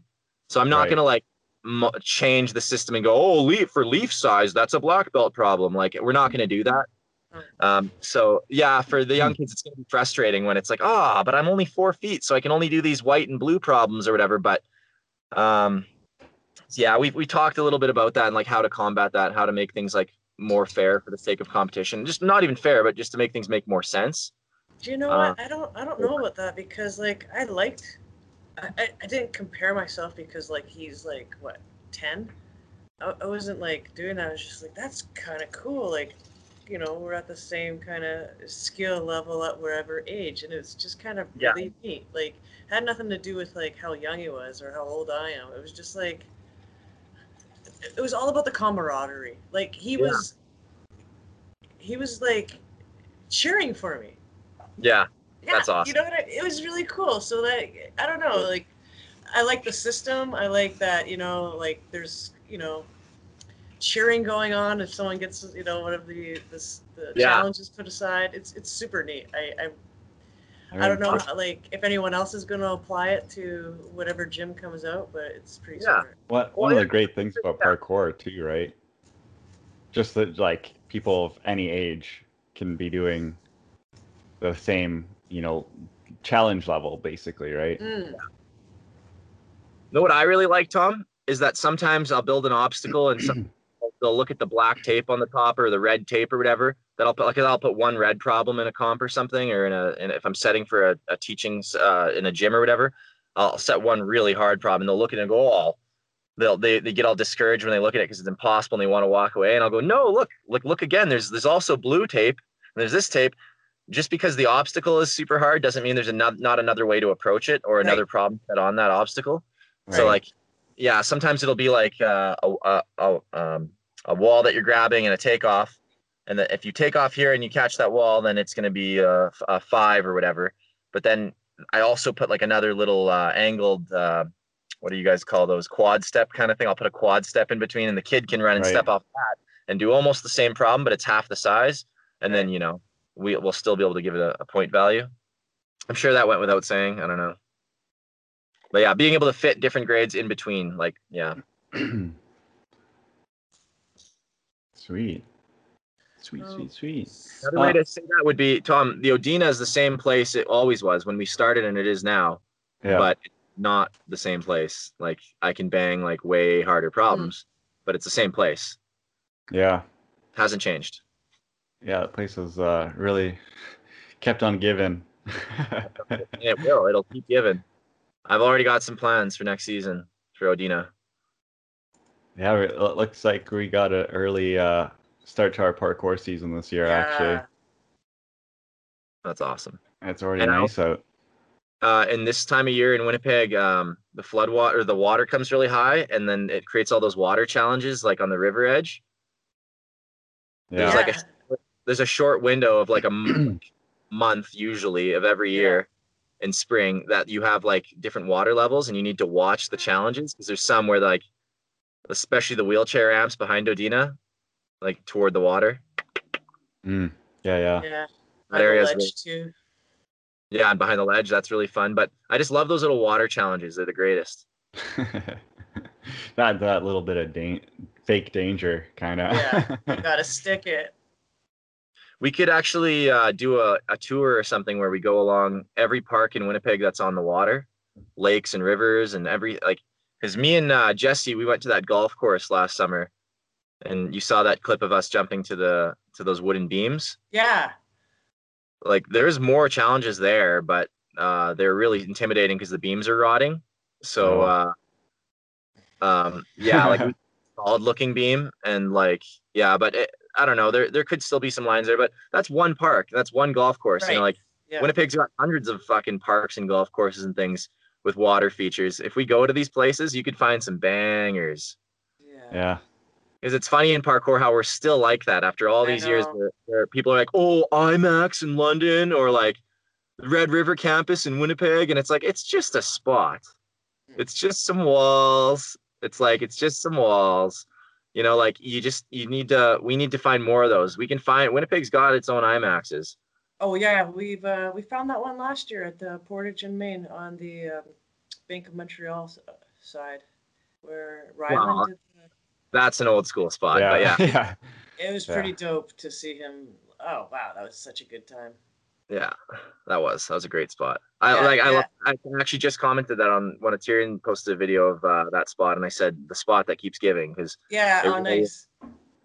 it is that like and but you know what's funny? Tom and I learned that in Saskatoon when we moved there that it's not really about the spot. It's kind of more about how you treat the spot you do have, or like even just a picnic table can be kind of an amazing thing if you learn to utilize it. So yeah. Yeah, I Yeah, agree for with sure. that. We definitely, for such a small city, you can get a lot, a lot done in Saskatoon. Oh man, River Landing or like they never post stuff at Innovation Place. Like I never see them Yeah. post anything from Innovation, and like I just want to see crazy Jordan Westad there front flip over the entrance of Boffin's Club or something. Like I just want to see some shit like that. It's Yeah. like Boffin's Club is fucking sweet. It's fucking sweete. Like this Yeah. is coming from someone who's I've traveled to some cool places. I've been in Lisbon and Cowes, and I've been in like all these places. Boffin's Club is sweet, Yeah. full of challenges and that need to be milked. Um, like full of challenges. Even those two walls, Tom, the wheelchair ramp there, like just the fact that I almost got the cat pass arm jump at Boffin's Club last time I was there, but I still haven't done it. I don't think anyone's done it. But like that Mhm. cat pass arm jump has to happen, and that spot is like an IMAX of Saskatoon. It's its own. Oh, It's a famous spot, man. Yeah. Oh, that school in Saskatoon that we Yeah. traversed, Yeah. the nipple duster. Yeah. Yeah. You can go around the whole building. Tries to Yeah. traverse. Yeah. And then that wheelchair ramp, Tom, the cat pass arm jump and cat pass pre, and That's actually a big one. that's probably I think it's the biggest cat pass pre I've done in my life Yeah. That's, because it's about the height of my chest almost. Like it's really high wall, Mhm. you really high, and then it's like 9 feet or something. Yeah. 8 feet. yeah. Gotta be, 8 feet. I would probably 8. Yeah. And I remember when we first went there, I went, oh, one day I'm gonna do the cat pass arm jump, and then like I went back there with Ron on vacation and cat pre'd it. But that spot is sweet. Saskatoon's got some gems, man. Like Yeah, it even just does. University of Saskatchewan, like the different like on the edges of the buildings, they have all those weird little pits, like garden pits, where you can jump to the window ledges. You know. Yeah. Like I like University of Saskatchewan. I don't know. Yeah. But anyway, that the whole reason we brought this up is because there's a place that you would never think like Saskatoon or fuck, I've never trained in Regina. You know how many times I've driven through Regina? Mm. Yeah. I guarantee you I'd have more fun training in Regina than I would at like the Forks because I've seen the Forks Fresh a lot. eyes. Yeah. Fresh eyes, exactly. The like I call it the home team disadvantage in parkour, where like you're training in your own place and it gets boring. Yeah. Oh Sometimes yeah. going to shies, like you said, can really help you mix it up. So yeah, a goal of mine would be to take the boys like out to. I want to go to Pinawa and show them some stuff there, and also just discover new stuff. I want to go to Kenora, like Mm. Kenora, Tom, because of the nature of the Canadian Shield and how that land is, how it's all up and down. That town Yeah. is crazy. It's full of Right. really weird architecture that you just wouldn't find in other places. So it's like reminiscent of Spain or Portugal, where it's like a Right. fucking hill, a hill with a wall on it, and the wall has to follow the contour of the hill. Right. Like you're not finding that in Winnipeg, like so. Kenora, we need to do. I wouldn't even mind going to Thunder Bay or going like a little farther that way. Like little trips to like I said, Regina or even small towns. Today I was driving through, or yesterday I was driving through Shoal Lake, Yeah. Yeah. and I was like, man, Shoal Lake, just some small little town. I'm like, I spotted like 10 problems that I could go bang. It's like, Right. yeah, man, architecture's architecture I everywhere. do. I do the same thing coming home on my drive. I see all these like little towns off to the side. I'm like, oh, Garson. Oh, okay. So I drive in there. I'm like, this is like a pit. So there's like literally like all sorts of like nice raw material, and then like in the town I live in, there's like a glass factory ruins that have like really good, you know, cement and stuff. So it's like, what? Like this is like all around me. Do I have the time? Yeah. Do I?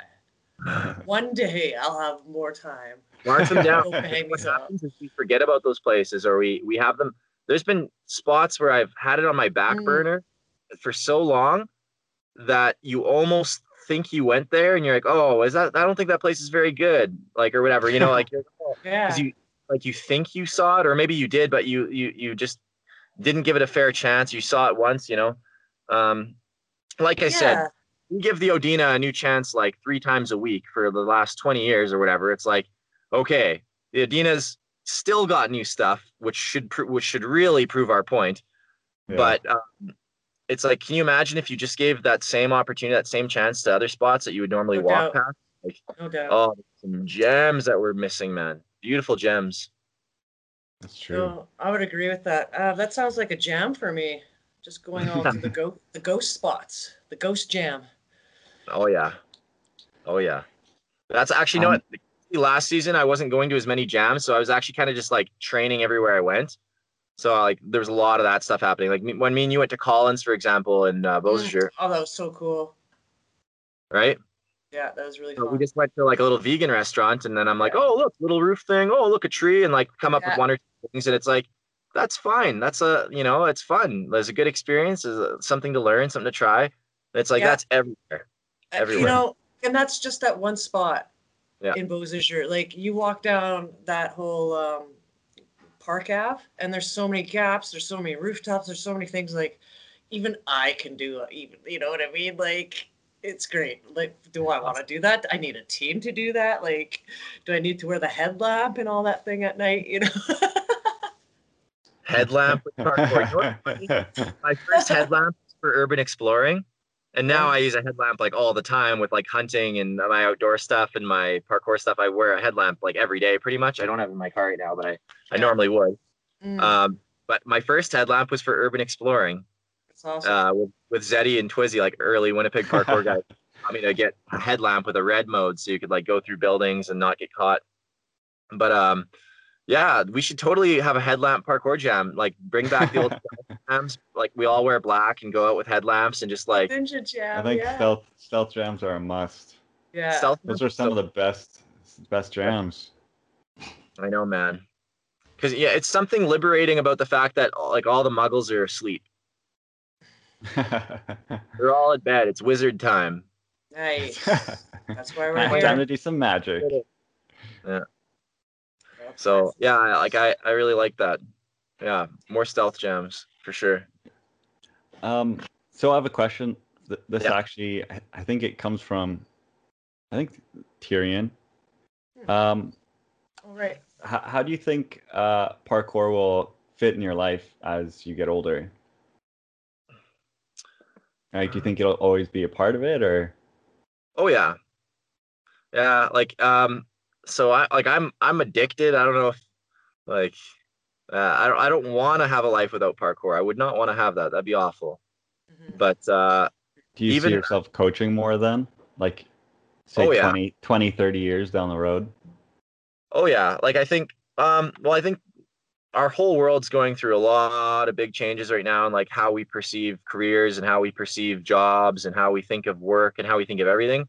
Yeah. And people obviously are now more open to the concept of having more careers in their lifetime. And I think for me, I need to be open to a lot of different things. I have a lot of different skill sets. I'm not a specialist. If I was a mechanic and didn't know how to do fuck all else right now, maybe I would be scrambling to pursue mechanic work.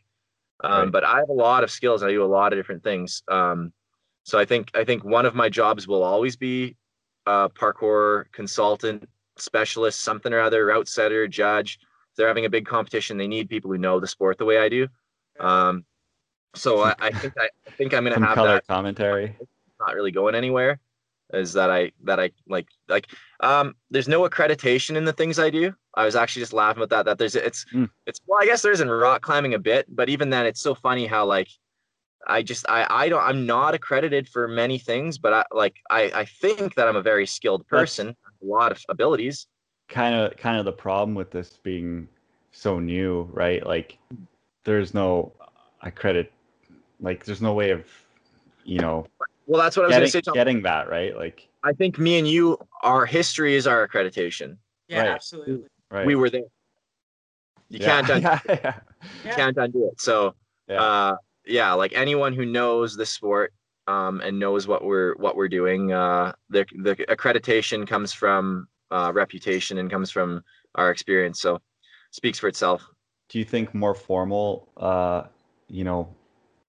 like type of, you get your piece of paper or whatever saying you can do this, like do you think that type of stuff should be developed more in the future, or should it stay of more, course more I'm free biased when it comes to that stuff, because I personally feel as if bureaucracy and all that just always takes away from the purity of something and makes it worse. I always think that it always takes away and never contributes anything. Because the funny thing, I always laugh at all those things. It's like, oh yeah, you're gonna come and contribute to our world because we're really missing the bureaucracy. Oh, thanks for bringing that to us. We really needed it. Like, the thing is, we're not missing anything.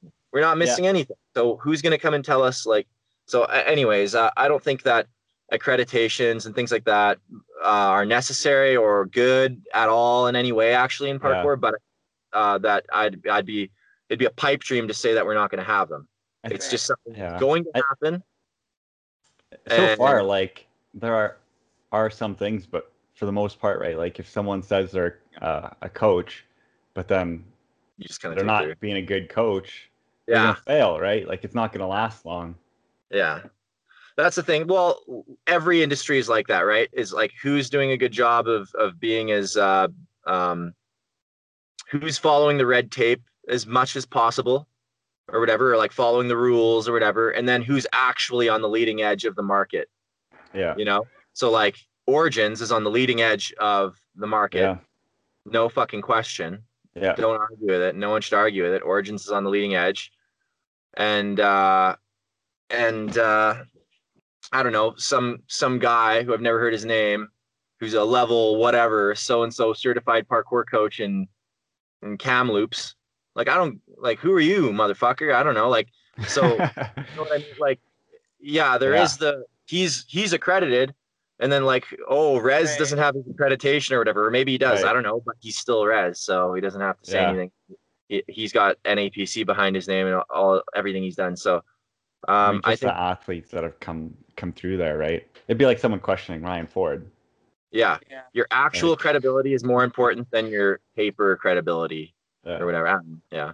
And at the end of the day, you're right, Tom. No, it doesn't matter how many papers you show up with. If you the proof is in the pudding, or whatever. If some guy comes and like tries to shut down my gym and he's gonna show Winnipeg the new way to teach parkour, but then he can't do anything, that's not going to look very good. Or like, my kung fu is better than your kung fu. Yeah. That's what I like about those warrior kind of guys is the best kung fu guys would have kicked the shit out of the other one. Right, shut down the other schools with your superior kung fu. It's like, it's like perfect evolution. Perfect evolution. So like, no, we're not shutting down other parkour people or something, but we're like, we can prove ourselves through our own ability and through what we're doing, what our students are doing. Yeah. You know what? I think this is a good time for this question.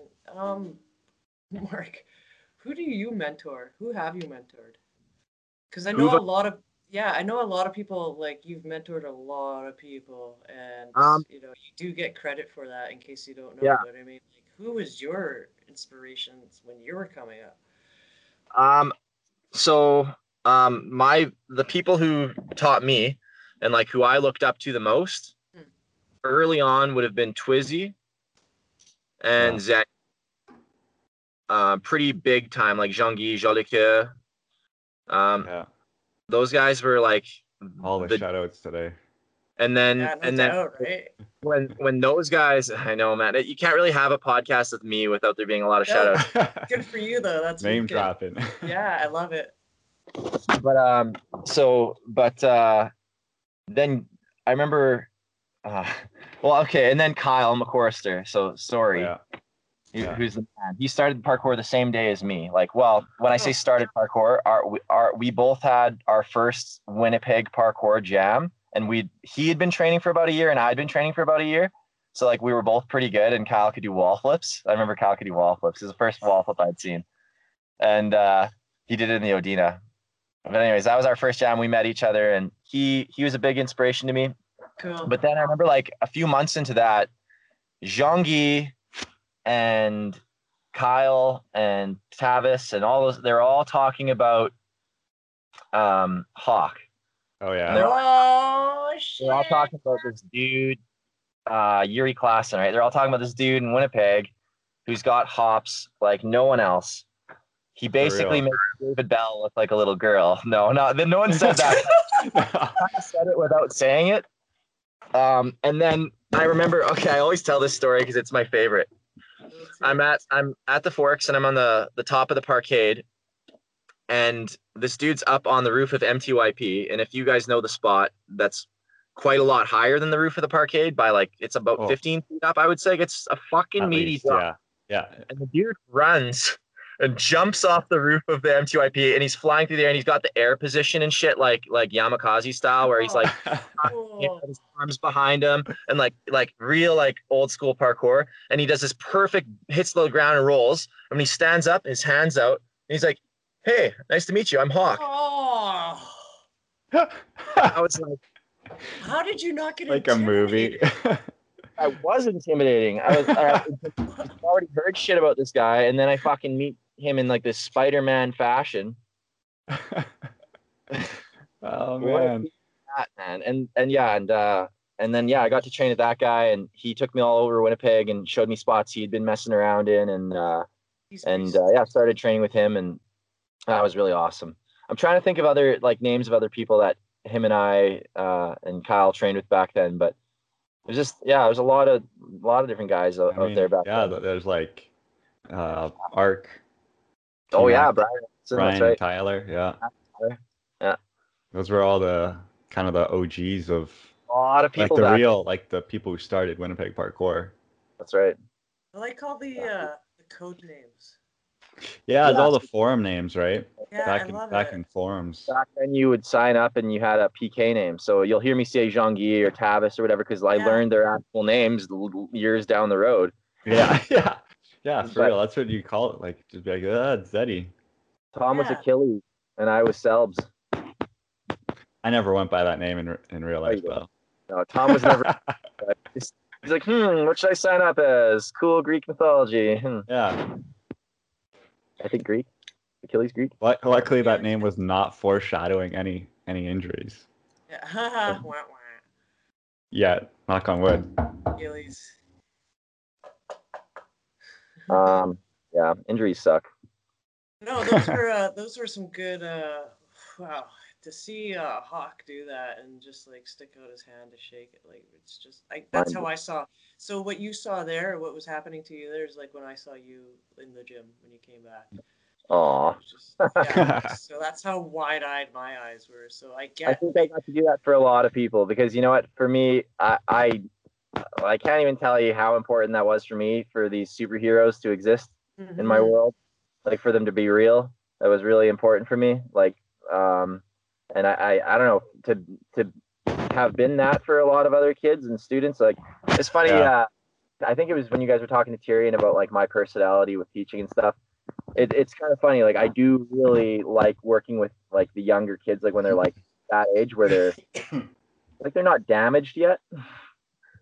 They're Right. not trying to, the world hasn't told them that they have to start finding their career and all this shit Oh yet. yeah, So right. they're still into superheroes and comic books and whatever. So like the world's whatever, the world's whatever they want it to be, and they can make it up and they can create this. And yeah, that's fucking exciting, isn't it? They're all just waiting for that letter to Hogwarts, right? Pretty much, yeah. That moment of you're a wizard. You're in. Oh. Is that what we have to do? Yeah. letter. Put like a letter to all the kids in Winnipeg. Can you imagine it, like if you walk like envelopes, and then if there's like you're at the Forks and like some parents are there with their kid and they're mucking around, we all talk amongst each other and we're like, bring them the envelope, bring them the envelope. Train an animal to bring them the envelope, like an owl. Yeah. So it's more appropriate. Something like that, like maybe Kinda, like Phoenix. Taps on your shoulder. Now we're talking. Really get really literal with the muggles. On like a really fake accent. Yeah, right. We all got auto-tune. You're a wizard, Harry. Did you ever wonder where your dad learned it all? Learned what? Cat houses and Kong vaults. Dash. I said cat, I said Kong. And monkey. What are some of your projects coming up, Mark? Besides Jungle Jam, because you already touched base on that. Yeah, we got Jungle Jam coming up.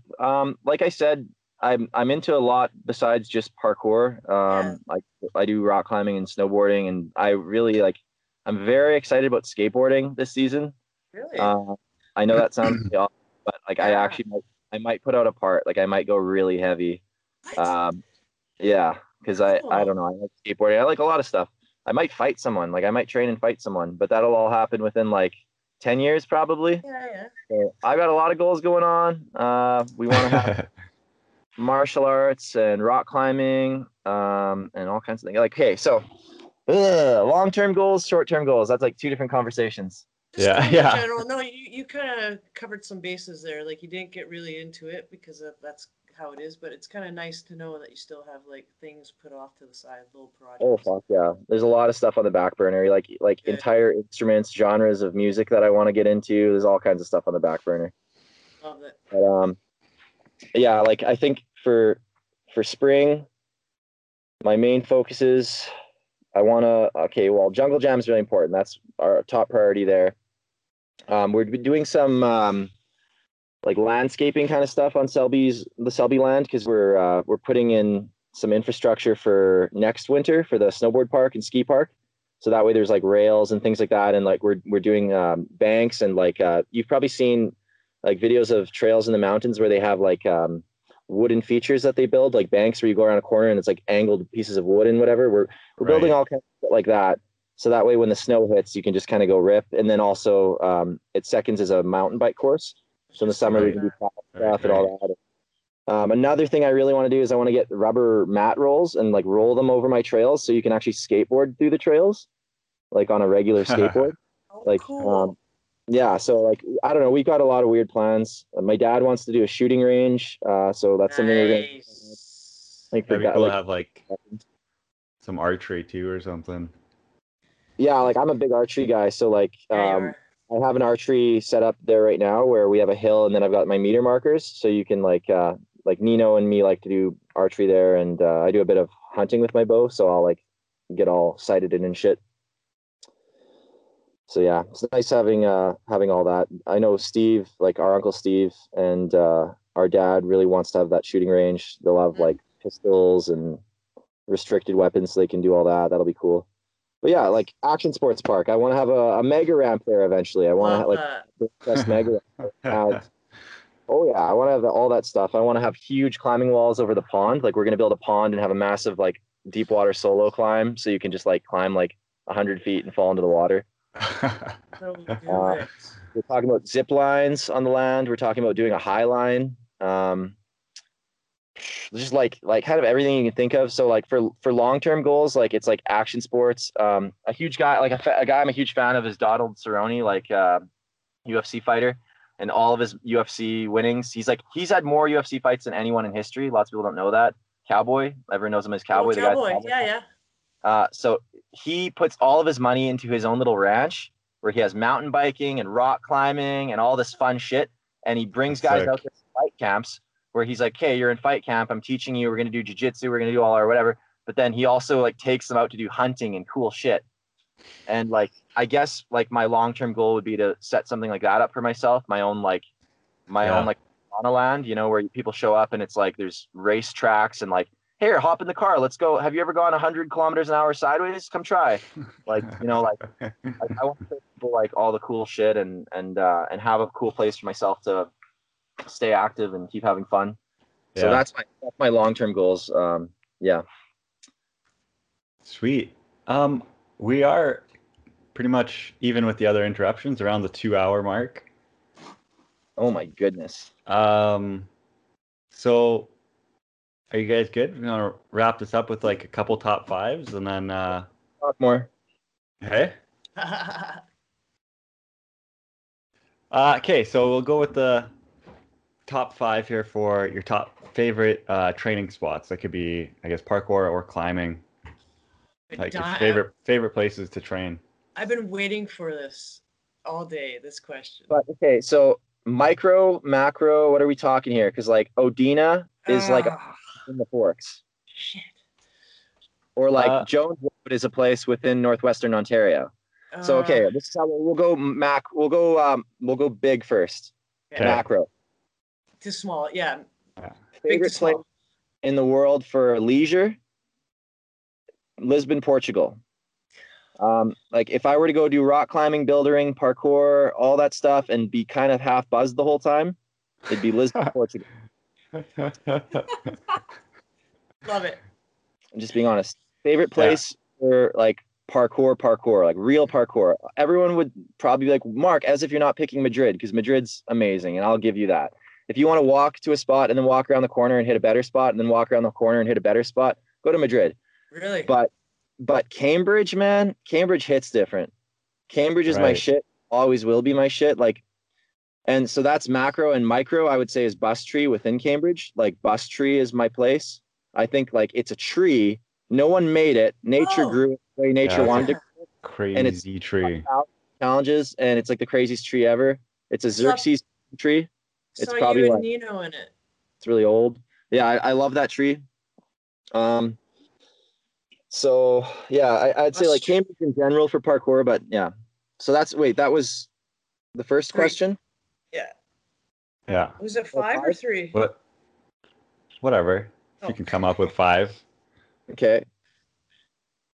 And then so that's that. So wait, what did I start with here? Is it Lisbon? Yeah. I said Lisbon for leisure, Cambridge for parkour. Yeah. And I haven't rock climbed all over the world. So if Sam Armstrong's listening to this, another shout out. If Sam's listening to this, he would have a way better idea of where the better climbing places in the world are. So like I really want to go check out what do they call it again?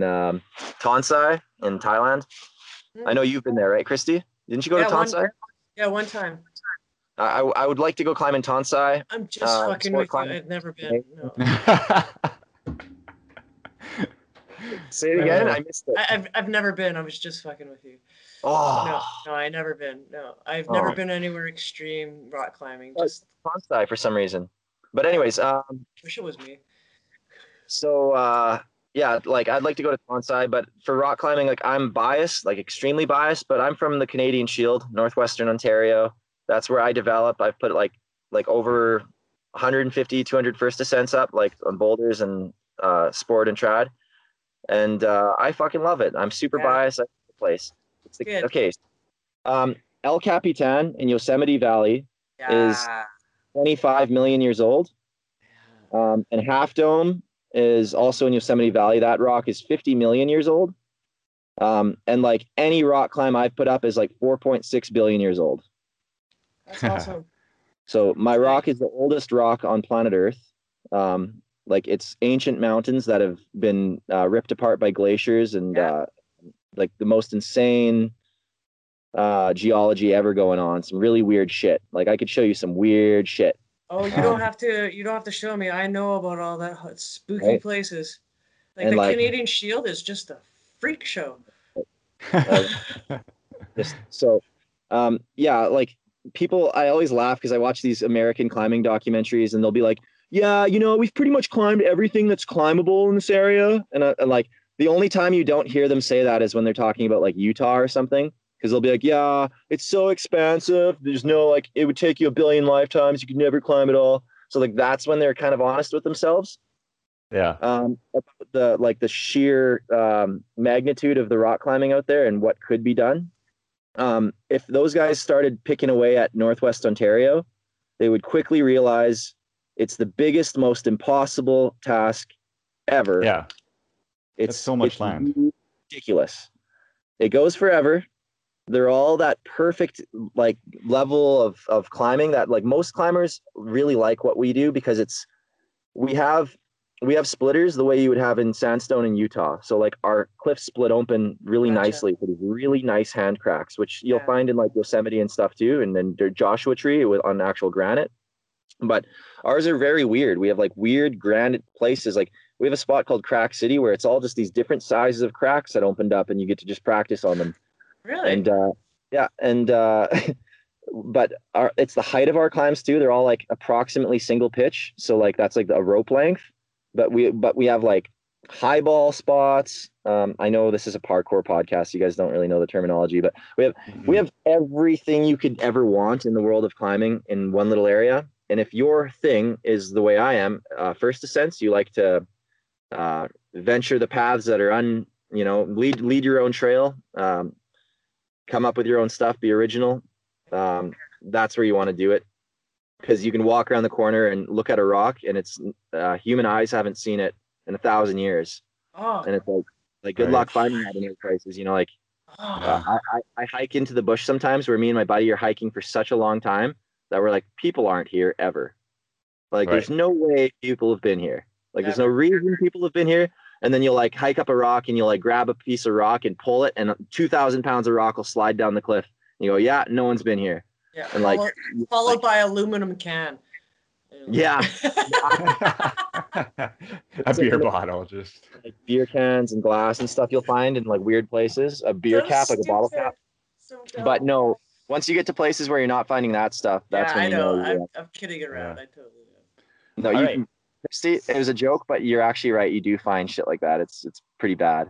Yeah, it's pretty I've had some experience. Not in the Shield though, but I've had some experience. So, how about like you have somewhat decent internet at times, right? So I don't know if you watch a lot of Instagram or not, but do you have like favorite athletes right now that you like to watch? I'm always like biased, right? I'm a very biased person because I like watching my stuff. Like I like watching Pickles a lot. Yes. Thanks for bringing him out here. Like, what a good experience. Oh yeah, fuck yeah, and he's coming back too. Good. I tell him to. Sweet. I tell him all the time to come back. Fuck yeah. Like I think Ben's my favorite parkour athlete in the world. I'd say Pickles is my favorite free runner in the world. He's so good. He's so tall. And I do in 2 categories. I think it'd be a real bad day if you had to escape from Ben, or if like you had to if Ben's trapped in a prison and has to get out over a big wall, or like people don't realize Ben can climb buildering problems with crimps. Hard shit I do. Yeah. I see it. Ben is a freak. Anyways. Yeah. So Ben's true. freaky, and he's only going to get better. He's like half as good as he's going to be. You guys have no idea. But yeah, Pickles is my favorite free runner. Obviously there's this freaky guys that everyone likes to watch. I like to watch George McGowan. Yeah. trains with Pickles, and I think Pickles taught George actually. I'm pretty sure. I think so. I think Pickles was like a younger guy in the community kind of thing. George is pretty young, so yeah. And then I really like Verity and just these mad super strong people. It's so ridiculous to watch, obviously. You know how earlier I was talking about how there's people who are like 8 out of 10, 9 out of 10, and that's how they get their style. And then Ben's 10 out of 10. People like Verity are like 11 out of 10, but with like one thing. You know what I mean? Like, I of course I like watching Dom. I think Dom is the hucking, the world of hucking. But you know what? But not even hucking. No, Tom, hucking, but he's good at it. And it's still hucking. I guess. But Tom, everyone has to huck. He's just better at it. You know that whole imagining something before you do it and then actually then committing to it. He's just better than we are. He just can do it 50 times while we're once or twice. He'll do it 50 times. He's really good at it. Yeah. I'd like to get some of his hucking all over me. We all need to huck. Hucking all over us. That'd be so much better. And the thing is, it's a decision, and he would tell you the same thing, that it's a decision at the end of the day, and it's a skill and it's a decision. But once he makes that decision and he commits to something, oh man, I love Dom. So I think Dom's a mental superpower. Who do I like? I really like. I'm gonna give a lesser known shout out here. I'm gonna say Bobby Gordon. Is that his name, Tom? Old school London. Oh, yeah. Older. Yeah. Wow, that's a throwback. Yeah, he trains a lot with Alex Potts and like those guys. They've been posting a lot of like ascent shit in London. He trains with Kai Willis and stuff. But anyways, I like Bobby Gordon. So I think he's a super sick athlete, and like he reminds me of myself, where he's not like at that stage in his parkour career where like you're probably going to see him post a video of him backflipping on a snowboard. Like he's not out of parkour, but he's like kind of like seeing what a parkour guy can do afterward. That's what I like watching Bobby, because you could bring him to a parkour jam with the young lads and he'd be putting a lot of them to shame. He's really good. Alex Potts. Lots of guys. I like Alex Potts because he took that whole like buildering and rock climbing world on at the same time I did, and again that parkour perspective. So I got to all the posts he makes are really cool because they're parkour and they're legit parkour. Sweet. All right, last one here. We'll go into the top 5 videos that have impacted you. I'm just gonna rattle them off quick, just so you guys just bang them out. Okay, Professor Longhair, Big Chief. Yeah. Like will always be number 1 for me. It's a classic. Yeah. The most classic, probably. I would say. Barefoot Foolish Blaps. Oh yeah. Yeah. I think the young guys need to watch that and stuff. Let's see. You Are Your Own War. Is that a GUP? GUP one, yeah. Galician Urban Project. You Are Your Own War. I think that's like probably the greatest. That is a good one. That was a very good one. The soundtrack and just the feel of it, the vibe is like, it's so Batman. It's so fucking epic. Can't wait. Can't wait to watch. Oh man, there's so many good ones. I'm gonna steal this one from Scott. This is Scott Bass's favorite parkour video of all time. You guys know Bait? Oh yeah. He had a video years ago where he's in a blindfold throughout the whole video, or like they try to artistically make it like that. And he's in a factory and he's doing all these crazy things, and then it's like a kind of a comic relief because right at the end he takes the blindfold off and then he trips and falls. But there's like a scene in it. It's so search on YouTube BAITYK Bait YK, and then the video is called Wide WIDE Wide. And anyways, that's for sure. So that's number 4 for me, I guess. And then let's see, number 5.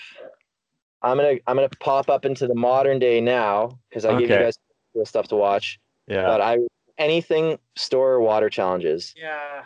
Oh yeah. Because Store is posting these really like realistic Super cool. jam vibey videos where it's like Yeah. that's what it feels like. That's what it feels like when you're with the boys, like Yeah. trying to figure some shit out. Yeah. And yeah, so I really like that. The water challenges. Yeah. Sweet. Then we'll go. I mean, unless Christy, do you have anything else? Any other questions on? Yeah, this might be yours, but I'm gonna steal it away from you. Okay. If it is or not. What type of sage advice do you have for the Muggles? Yeah. That's what I was gonna get into. I want to say it this time. You sounded so good last time saying. Piece of advice. Okay, cool. Advice number 1: record everything. Good one. Record, and film lots. Because one day, especially when you don't ever say to yourself, "Oh, this trick's pretty good, but I'm not going to record it because I'll get it on video once I've got it better." It might not happen. Get it on video. That's true. I did that for about 10 years and don't have any video, so. Yeah. Sad it makes me that there's no videos of me doing a flare, like a gymnastics flare. And I could do I could only do like 2 or 3, but I could do a flare. And now I'm like, I can't do a flare. Oh. Yeah. I could maybe get it back if I worked for a really long time on it, but that's the point, is film what you've been working on. Yeah. Yeah. That's point 1. Number 2, this one's more for the Muggles. I think that one's more for the Wizards. This one's more for the Muggles. If you think that we're special, or you think that parkour athletes have some advantage you don't have, that's wrong. It's a myth. Get it out of your head right now. Cool. If you want to start getting to the point where you can process fear and deal with things the way we do, you have to start putting yourself in that and treating that as a skill. Fear, dealing with fear is a skill. It's a skill, and it's in all kinds of different sports in different ways. But in parkour, it's just more obvious because you're probably going to fuck yourself up if you make a mistake. So that's where parkour athletes, you get this level of mystery, like how could he possibly have gotten that? But it's like slow implementation of fear. Yeah. Add fear every time you do something. Every time you go out to train, what are you training really? Are you training your plyometrics? Like no, sure, but that's a long-term thing. Like just from jumping, your plows are going to improve. Go out and train your brain, man, because you don't have a lot of time on this earth, and you don't have a lot of time to teach yourself how to process fears. So start working on that. And it's the most obvious one, because if you took someone like Daniel Ibaka and you put his brain in anyone's body, that person's going to be an impressive motherfucker, because it's his brain special. Yeah. It's the and mentality. every one of you has that ability to make your brain special. Just every time you train, go outside of your comfort zone. That's my sage advice, is go outside of your comfort zone and film everything. And combine those 2 ideas. Film yourself going outside of your comfort zone. Anyways. When you said the comfort zone part, I got goosebumps all over my body, because that's exactly what it is. Fuck yeah. Oh, you nailed it. Yeah. Well, we're inherently creatures that search for comfort, right? So yeah. So break that. make fear and being scared your comfort, so when it does come, you're like, this whole thing. I deal with this every day. I do like to every now and then, like sometimes I'll be about to walk away from a problem because I'm like, no, I'll just deal with it. I'll do it another time. It's kind of scaring me, and I think I might injure myself. And then I'll like walk back before I have any time to process it and be like, no, never mind, I'll trick myself. And I'll like go and I'll do it. Like I'll like quickly do it before I, it's so stupid. No, that's where it is. Things to yourself, because you're like, no, I'm not like, and then I'll immediately after go, oh yeah, glad I didn't walk away from that one. That would have really built up on me, every time you overcome a fear, it's really going to add up on you.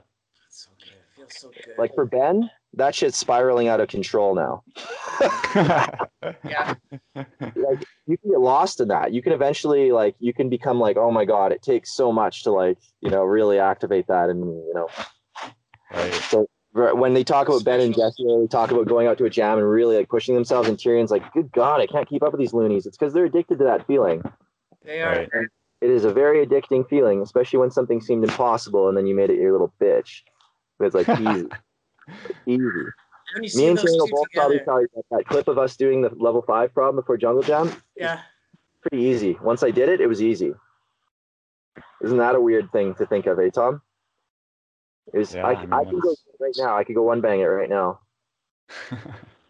It's because it's easy in my head now and allows me to, so stupid. Parkour is so stupid. Well, that's a good note to end this on. Parkour is so stupid. Just do it. But everyone, thanks for listening. We will wrap it up. We'll definitely have to have you on again, Marc. There's so much more to cover, honestly. It was just surface. Yeah, like To come back and contradict myself on everything and just be like, Yeah. no, don't do things where you're gonna hurt yourself and just never get injured. Just maintain that strength training rehab program. Yeah, right. Hey. All right, So I wasn't so, gonna come and advocate for all that stuff. There's enough people advocating for health. I've got to advocate for insanity. Someone's got to do it. all right, guys. So yeah, thanks for listening or watching, and share this. That'll help spread this around. Like it, subscribe to our channel if you haven't. Go follow Marc. What's your Instagram? It's Dirtbag Tracer. A dirtbag climber who lives in his van and dedicates all of his effort and time into the pursuit of climbing. And a traceur is someone who dedicates all their time into training parkour. So dirtbag tracer just basically means that my whole existence is dedicated into being a traceur. Yeah, dirtbag tracer. Probably going to change that within like a week or two. And Selby Parkour. New me. Yeah, Selby Parkour, Buildering Winnipeg. We got all kinds of stuff going on. But yeah, Buildering Winnipeg is where you're going to find us climbing buildings and bridges and climbing structures and architecture in Winnipeg. Oh. Dirtbag Tracer is my main account, so that's where you're going to see whatever it is I'm up to. Yeah. Well, I just want to thank you so much for being a part of this and really being a part of why I'm here too. Thank you so much. Yeah. And to your whole family, obviously too, because I would be watching Marc, but on my peripheral vision, I'd be watching Tom. I'm like, who's that guy? That guy's brother.